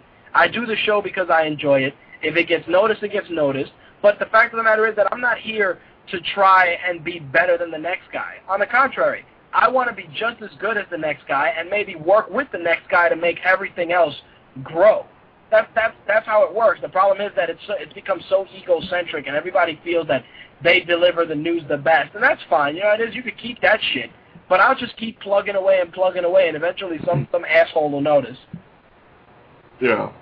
It's just, you know, it's fucking disheartening, you know, and all these cookie-cutter motherfuckers out there that are doing their shit. Like Kevin's doing he's doing a video game show with Corey. From Spill. Yeah. And, you know, I'm looking at these comments, and people are like, oh, who the fuck is this guy? And, you know, he knows about video games, yada, yada, yada. And I'm reading it, and I'm like, you know, this guy was around before podcasting was fucking podcasting, you know? You know, this guy was doing this shit before fucking internet radio was even a thing to do, and before, Apple, you know, smartened up and got it out there with iTunes, and the whole fucking podcast, like, you know, idea or brand, I don't even know what the fuck to call it. And it's just, you know, I'm not saying, you know, fucking, you know, respect motherfucker and, you know, you should know this fucking name. But, you know, in a way you fucking should. And it just fucking, like, it just gets under my skin, man. Like, all these cookie-cutter guys out there, all these, like, self-serving fucking, just, I mean, I know I'm going on a fucking tangent here, but, you know what I'm saying? Like, it's just... No, you're not going on a tangent, and I can see your frustration, but here's what you do in situations like that. If you feel that person would be better served delivering it, you go like this. Hey, man, I like your work. Now, how about, you know, you write something for me, or I'll write something for you, and whatever. Dude, your approach for this show was the same way. Hey, man, I like what you got to say. Here's my site. Check it out. I liked it. Hey, man, stop in. Here you are. You know, it's all a matter of building relationships. The problem with gaming journalism and entertainment journalism, and even the whole culture of, you know, tech nerd shit, is the fact that everybody wants to be so fucking into themselves, and they don't realize that to the rest of the fucking world, it's like, oh god, it's a bunch of geeks. You know, because you look at San Diego Comic-Con and it's getting all this exposure, but you know how many motherfuckers are on the internet laughing at some poor bastard that's dressed like Boba Fett? They're like, man, that guy must get no pussy. That's just the way it is. The fact of the matter is that, yeah, it's gotten so mainstream that people wear, and I like what the guy from Film Drunk said a couple of episodes back, people wear their nerdism on their sleeve. Yeah. Back in the day, you know, you kind of hid all that shit. Like, you didn't tell people you collected comic books because it wasn't cool. Or you didn't tell people, oh, I collect action figures. They're like, oh, dude, why are you buying toys for? Now that shit's readily accepted. So instead of fucking shitting on it, at least, you know, work on it and try and fucking grow it. Yeah. And I think the problem is, you know, too, those extremes are so burned into people's minds. You know, like you said, you know, the kid who's dressed up like his favorite fucking superhero on any fucking Halloween and shit. You know, you're looking at grown-ass men dressed up like fucking, you know, Predators and Big Daddies from Bioshock and shit, and you're just like, yeah, you know. So, I mean, you know, part of it, too, is, like, just fucking getting over that, like, stigma. But, you know, it's just, it doesn't help, and it also doesn't help that that's what stands out in people's minds, you know? Yep. But if people don't collaborate and they don't work together to try and make shit, you know, make it beneficial to the masses and try and educate the masses, we're never going to get anywhere. What it ends up going to be, it's going to be a whole bunch of keyboard warriors saying, this guy sucks, that guy sucks, my site's better, this show's good, this chick sucks, that chick's hot, buy this comic book, buy this game, and then it's just going to be a whole bunch of confused people going, yeah, but this guy, he kind of told me this, and this guy kind of told, you know what, dude? Let the chips fall where they may, and, you know, it's an open forum for everybody. That's how I see it. Right on. All right. With that said, I think, actually, let me see. I think we got everything else. Oh, no. Last piece of news, and I'm sure you'll love this. I'm sure you've heard of the book World War Z by Max Brooks. Yeah. Well, guess what? It seems that Paramount is moving forward with World War Z, the movie. Mark Foster is directing it, and Brad Pitt is going to be in the movie. Really? Yep, Brad Pitt's Plan B production company secured the rights for the film back in 2007. And, of course, World War Z is the story about a worldwide infestation of flesh-eating zombies, and it's going to be coming out in summer of 2012. So Brad Pitt, he's got his own company, really? Yeah, he's got his own production company called Plan B, and they like the book. They bought the rights for it, and they're going to do the movie, and he's going to play the lead.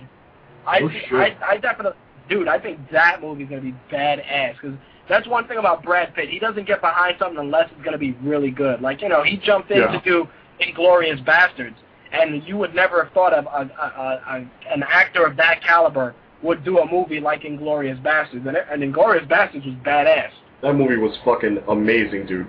I'm telling you, I can't find a flaw with any, you know, usually Tarantino, he either goes, like, super fucking crazy, you know, or it's, you know, he has those, like, trademark lulls, you know, where, you know, he'll have interesting conversations, but sometimes the shit will just drag on, and it's like a car chase from fucking Ronin, and you're like, is this shit going to end? Are we going to move on to the next plot development or whatever? But Inglourious Bastards, man, I couldn't find a fault. I mean, whether or not it's based off the original, or remake, I guess, in certain ways of the original. But I mean, that movie was just fucking, it was fucking flawless. Like from that beginning thing, or scene rather, where the German officer, that guy is an amazing fucking actor. And when he's just like talking to the guy, and he takes out a huge fucking pipe, and you know he's just bullshitting with him, and then you know come to find out he's got fucking Jews underneath in the fucking cellar and shit. Like. That shit was just fucking amazing. And then, you know, just from beginning to end, that movie was just fucking, just great. And, you know, Brad Pitt was just, you know, surprised fucking, you know, when they said he was going to be in it and he was going to be playing some, like, fucking, you know, officer from fucking Kentucky. I'm like, okay, you know, this will be interesting. And it was fucking awesome. Exactly, but that's what I'm saying. I think World War Z is gonna have that same type of appeal, man, for sure. Well, the only thing about World War Z that I'm not saying it's not going to make a great movie because I really like the book, and that and what's it, the Zombie Survivor Guide, or what is it? I think I have it. Yeah, the Zombie Survivor Guide was the other one he wrote. And yeah, right on. And he wrote another one called the Zombie Survival Guide: Recorded Attacks. Yeah, not to cut you off, he actually optioned the film. He optioned the film rights also to Zombie Survival Guide and Zombie Survival Guide Recorded Attacks. So. Oh, nice. But my only thing about having like one movie, or I guess a series of movies, I'd rather have it kind of be like a, and it, you know, maybe it wouldn't get out or it wouldn't get as much publicity as the movie would. But I kind of rather see like a Showtime series or like an HBO series. Like, or maybe just kind of like a mini-series, you know, not like a full-on Sopranos or fucking Rome or anything like that, but kind of like a run like Band of Brothers had, and, because, I mean, there's just so much fucking content, like, there's so much content, I mean, there's so many fucking stories in World War Z, like, I don't know if, I mean, hopefully, you know, it's successful, you know, and they make sequels or whatever, but, I don't know, I kind of rather see it in like a show or a mini-series kind of format. I don't know, that's just me, though. I mean, you know, World War Z is one of those books where it was really well written and it kind of floated under the radar. So the fact that it even got the opportunity to have a movie made was really cool, in my opinion. Yeah, you know, it just goes to show you, you know, as long as you have, you know, some stars that actually have a head on their shoulders, you know, and, you know, I don't know Brad Pitt personally, you know, he won't return my calls after that Jennifer incident. But, you know, I'm not gay, but anyway, but yeah, you know, it's good that we have actors, you know, and just like, you know, his wife there, Angelina, talking about, you know, I can't be in Wanted too, and they're like, well, why not, and, you know, like you said, well, I'm fucking dead, so it's kind of hard to bring me back, like, as long as we kind of have those few people, and not, like, the crazy people, like, fucking, you know, Sean Penn, who are all, like, you know, political and throwing their hat into rings that they really fucking shouldn't be, and they should just, you know, be an actor and act and not try to be a fucking politician. even though the system is fucked up. But, you know, just do your fucking job and then move on. Or you have people that are just, like, absolutely retarded, like Lindsay Lohan, who's just a fucking woman child, you know, who just didn't get enough hugs as a kid or whatever. But it's good that we have people like Brad Pitt or whatever that are like, you know what, I like this book, I respect it, you know. But then again, I guess, you know, that it's not always true, because fucking Shyamalan fucking Ding Dong there said he liked Avatar, and he fucking fucked that movie up the ass, so. Well, you know what it is? The thing I don't want to happen with Max Brooks' books is what happened with Chuck Palahniuk. You know, you took a movie like Fight Club. Fight Club was fantastic. The book was great. And then everybody started jumping on the Chuck Palahniuk bandwagon, and then you did Choke. There's rumors they want to do the movie Snuff, and they want to do a movie based on the book for Pygmy.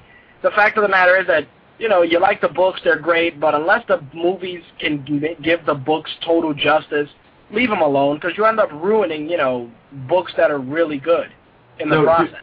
Did you like Choke? I liked it. Choke was a very good book. Choke, I actually, when I bought it and I started reading, I was like, wow, this book is really weird. But then by the time I got to it, I found it to be really good. It was really deep. And the relationship of the character and all the inner workings he had going on, once again, you know, I think it's just the Palahniuk books in general, they kind of start fucking with me psychologically. So, you know, it was just a very deep read. Yeah, I enjoy all that guy's books. Like, I was in Borders, I think, and I picked up Choke, and, you know, I read Fight Club, obviously. I think it was, I don't think it was Pygmy. I think it was the other one was Snuff, right? Is that the other one? Yeah, Snuff is the one with the porn actors. Okay, yeah. So I saw Choke, and I was like, oh, you know, I don't know how this one escaped my radar, but I was reading, like, the back of the book, and I was just like, okay, so he's at, like, he works at a historical reenactment, and it's believed that he's the son of fucking, or it's like Immaculate Conception or something, and I'm like, I'm reading this, and I'm like, oh, I don't know, Chuck. But, you know, long story short, I ended up buying the book, and I loved it, even with that twist at the end, which I thought was very well developed. And, you know, that's the twist that I enjoy, you know, that make you think and that are like, oh yeah, that is kind of plausible. And I thought they did a really good job with the movie. You know, even though it wasn't, was it Fincher, right? He directed Fight Club. I think Fincher was involved, and Sam Rockwell played the lead. Sam Rockwell's a phenomenal actor. You know, and speaking of Sam Rockwell would make a kick-ass Bruce Banner, but he's already played. You think he so? played Justin Hammer. He played Justin Hammer in Thor, so it'd be a little tough now. Oh, he's in the Thor movie, really? I mean, he's in Iron Man. Sorry. Oh yeah, Iron Man 2. He played Justin Hammer. He was really fucking. You know, I'm not gonna say Iron Man 2 was shit, but I mean, compared to the first movie, it was kind of weak in comparison. Especially Mickey Rourke is just a weird motherfucker, and like he just I don't know, he just kind of ruins it when he I like the wrestler, but that's just because the character was, you know, dark and fucked up. But like watching him in Iron Man, it just kind of threw me off, and luckily he wasn't in the movie that much, like he didn't have that much screen time. But Sam Rockwell really fucking made that movie. Did you see Moon was really good with him too? Oh yeah. But you know what the thing is, that Sam Rockwell is one of those guys. He's like Edward Norton. I'd actually say he's a poor man's Edward Norton. Really good if you give him the right script. You know, really abysmal if he has a shitty one. The fact of the matter is, you know, he's another guy that just goes under the radar. Yeah, well, you know, luckily he's getting recognition now. You know, luckily, but it's kind of. Yeah, I mean, his turn in Iron Man 2 was good, so he gets what he gets, you know. But you think it would be a good Banner, really? I think he'd do a decent Banner. I mean, even if it's just for you know, witty exchanges with Tony Stark. You know, because at the end of the day, you know, most of the Avengers don't like Tony Stark anyway. So if you're going to do anything with Banner and Tony Stark have any exchanges, you need a guy that can kind of go round for round with Robert Downey Jr. Like I said, unfortunately, Rockwell gets removed from the equation just because he was already an Iron Man as Justin Hammer. Yeah. which is unfortunate. No, I see potential in there, but we could fucking break that down for a whole hour. So in that case, we are not going to do that. No, I know, man. All right. Hey, did you hear that? Oh, I'm sorry. No, go ahead, man. Finish your thought. Just really quick. I've been seeing and hearing rumors that was it Eva Mendes is going to be the Wasp in the Avengers movie. Did you hear that? I've heard little rumors about that, but I don't think it's 100% legit. Just because, it's somebody that has to sign on for 3 films, and she's not that high grade of an actress for that. You need somebody that's cute, that you can shrink down and still look cute. Plus she's going to get fucking beat like Rihanna in every fucking film too, then. Well, that's if they want to see the whole domestic violence thing is a slippery slope, especially when they didn't want to entertain Tony Stark's alcoholism in Iron Man. So you may not even see that. Yeah, I would. You got to actually go with a little bit of a star power. So I don't think that Eva Mendes has enough star power. Quite honestly, I would go with Jessica Alba as Wasp. Oh, really? Yeah, I'd go with her. She's small, she's petite. It works well, Or you do like Jessica Biel or something.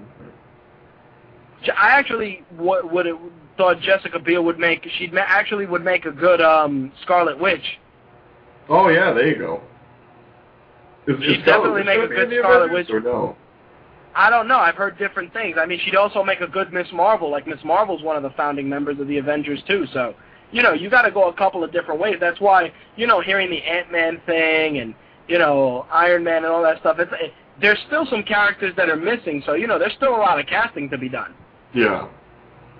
Well, I mean, hopefully, like I said before on the last show, hopefully, I really hope the Avengers, not that it does well, but it's a good fucking movie, and hopefully these setup movies that they're making, like, I don't know, I hope it does well.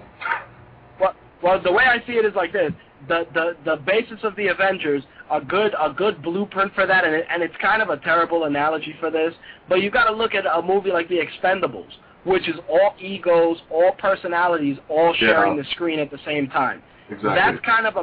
That's kind of the measuring stick you want to look at when you want to do an ensemble movie. If The Expendables captures all the chemistry from that cast and does well, it's just a matter of the cast of The Avengers capturing that same sort of chemistry. Yeah, I mean, that's the biggest thing, really, just to see how they all flow together, I totally agree. Exactly. That's it. Well, that's pretty much it, my friend. With that said, let's just do the big wrap-up, of course. Kai's website is northeastwasteland.com. You can check that out.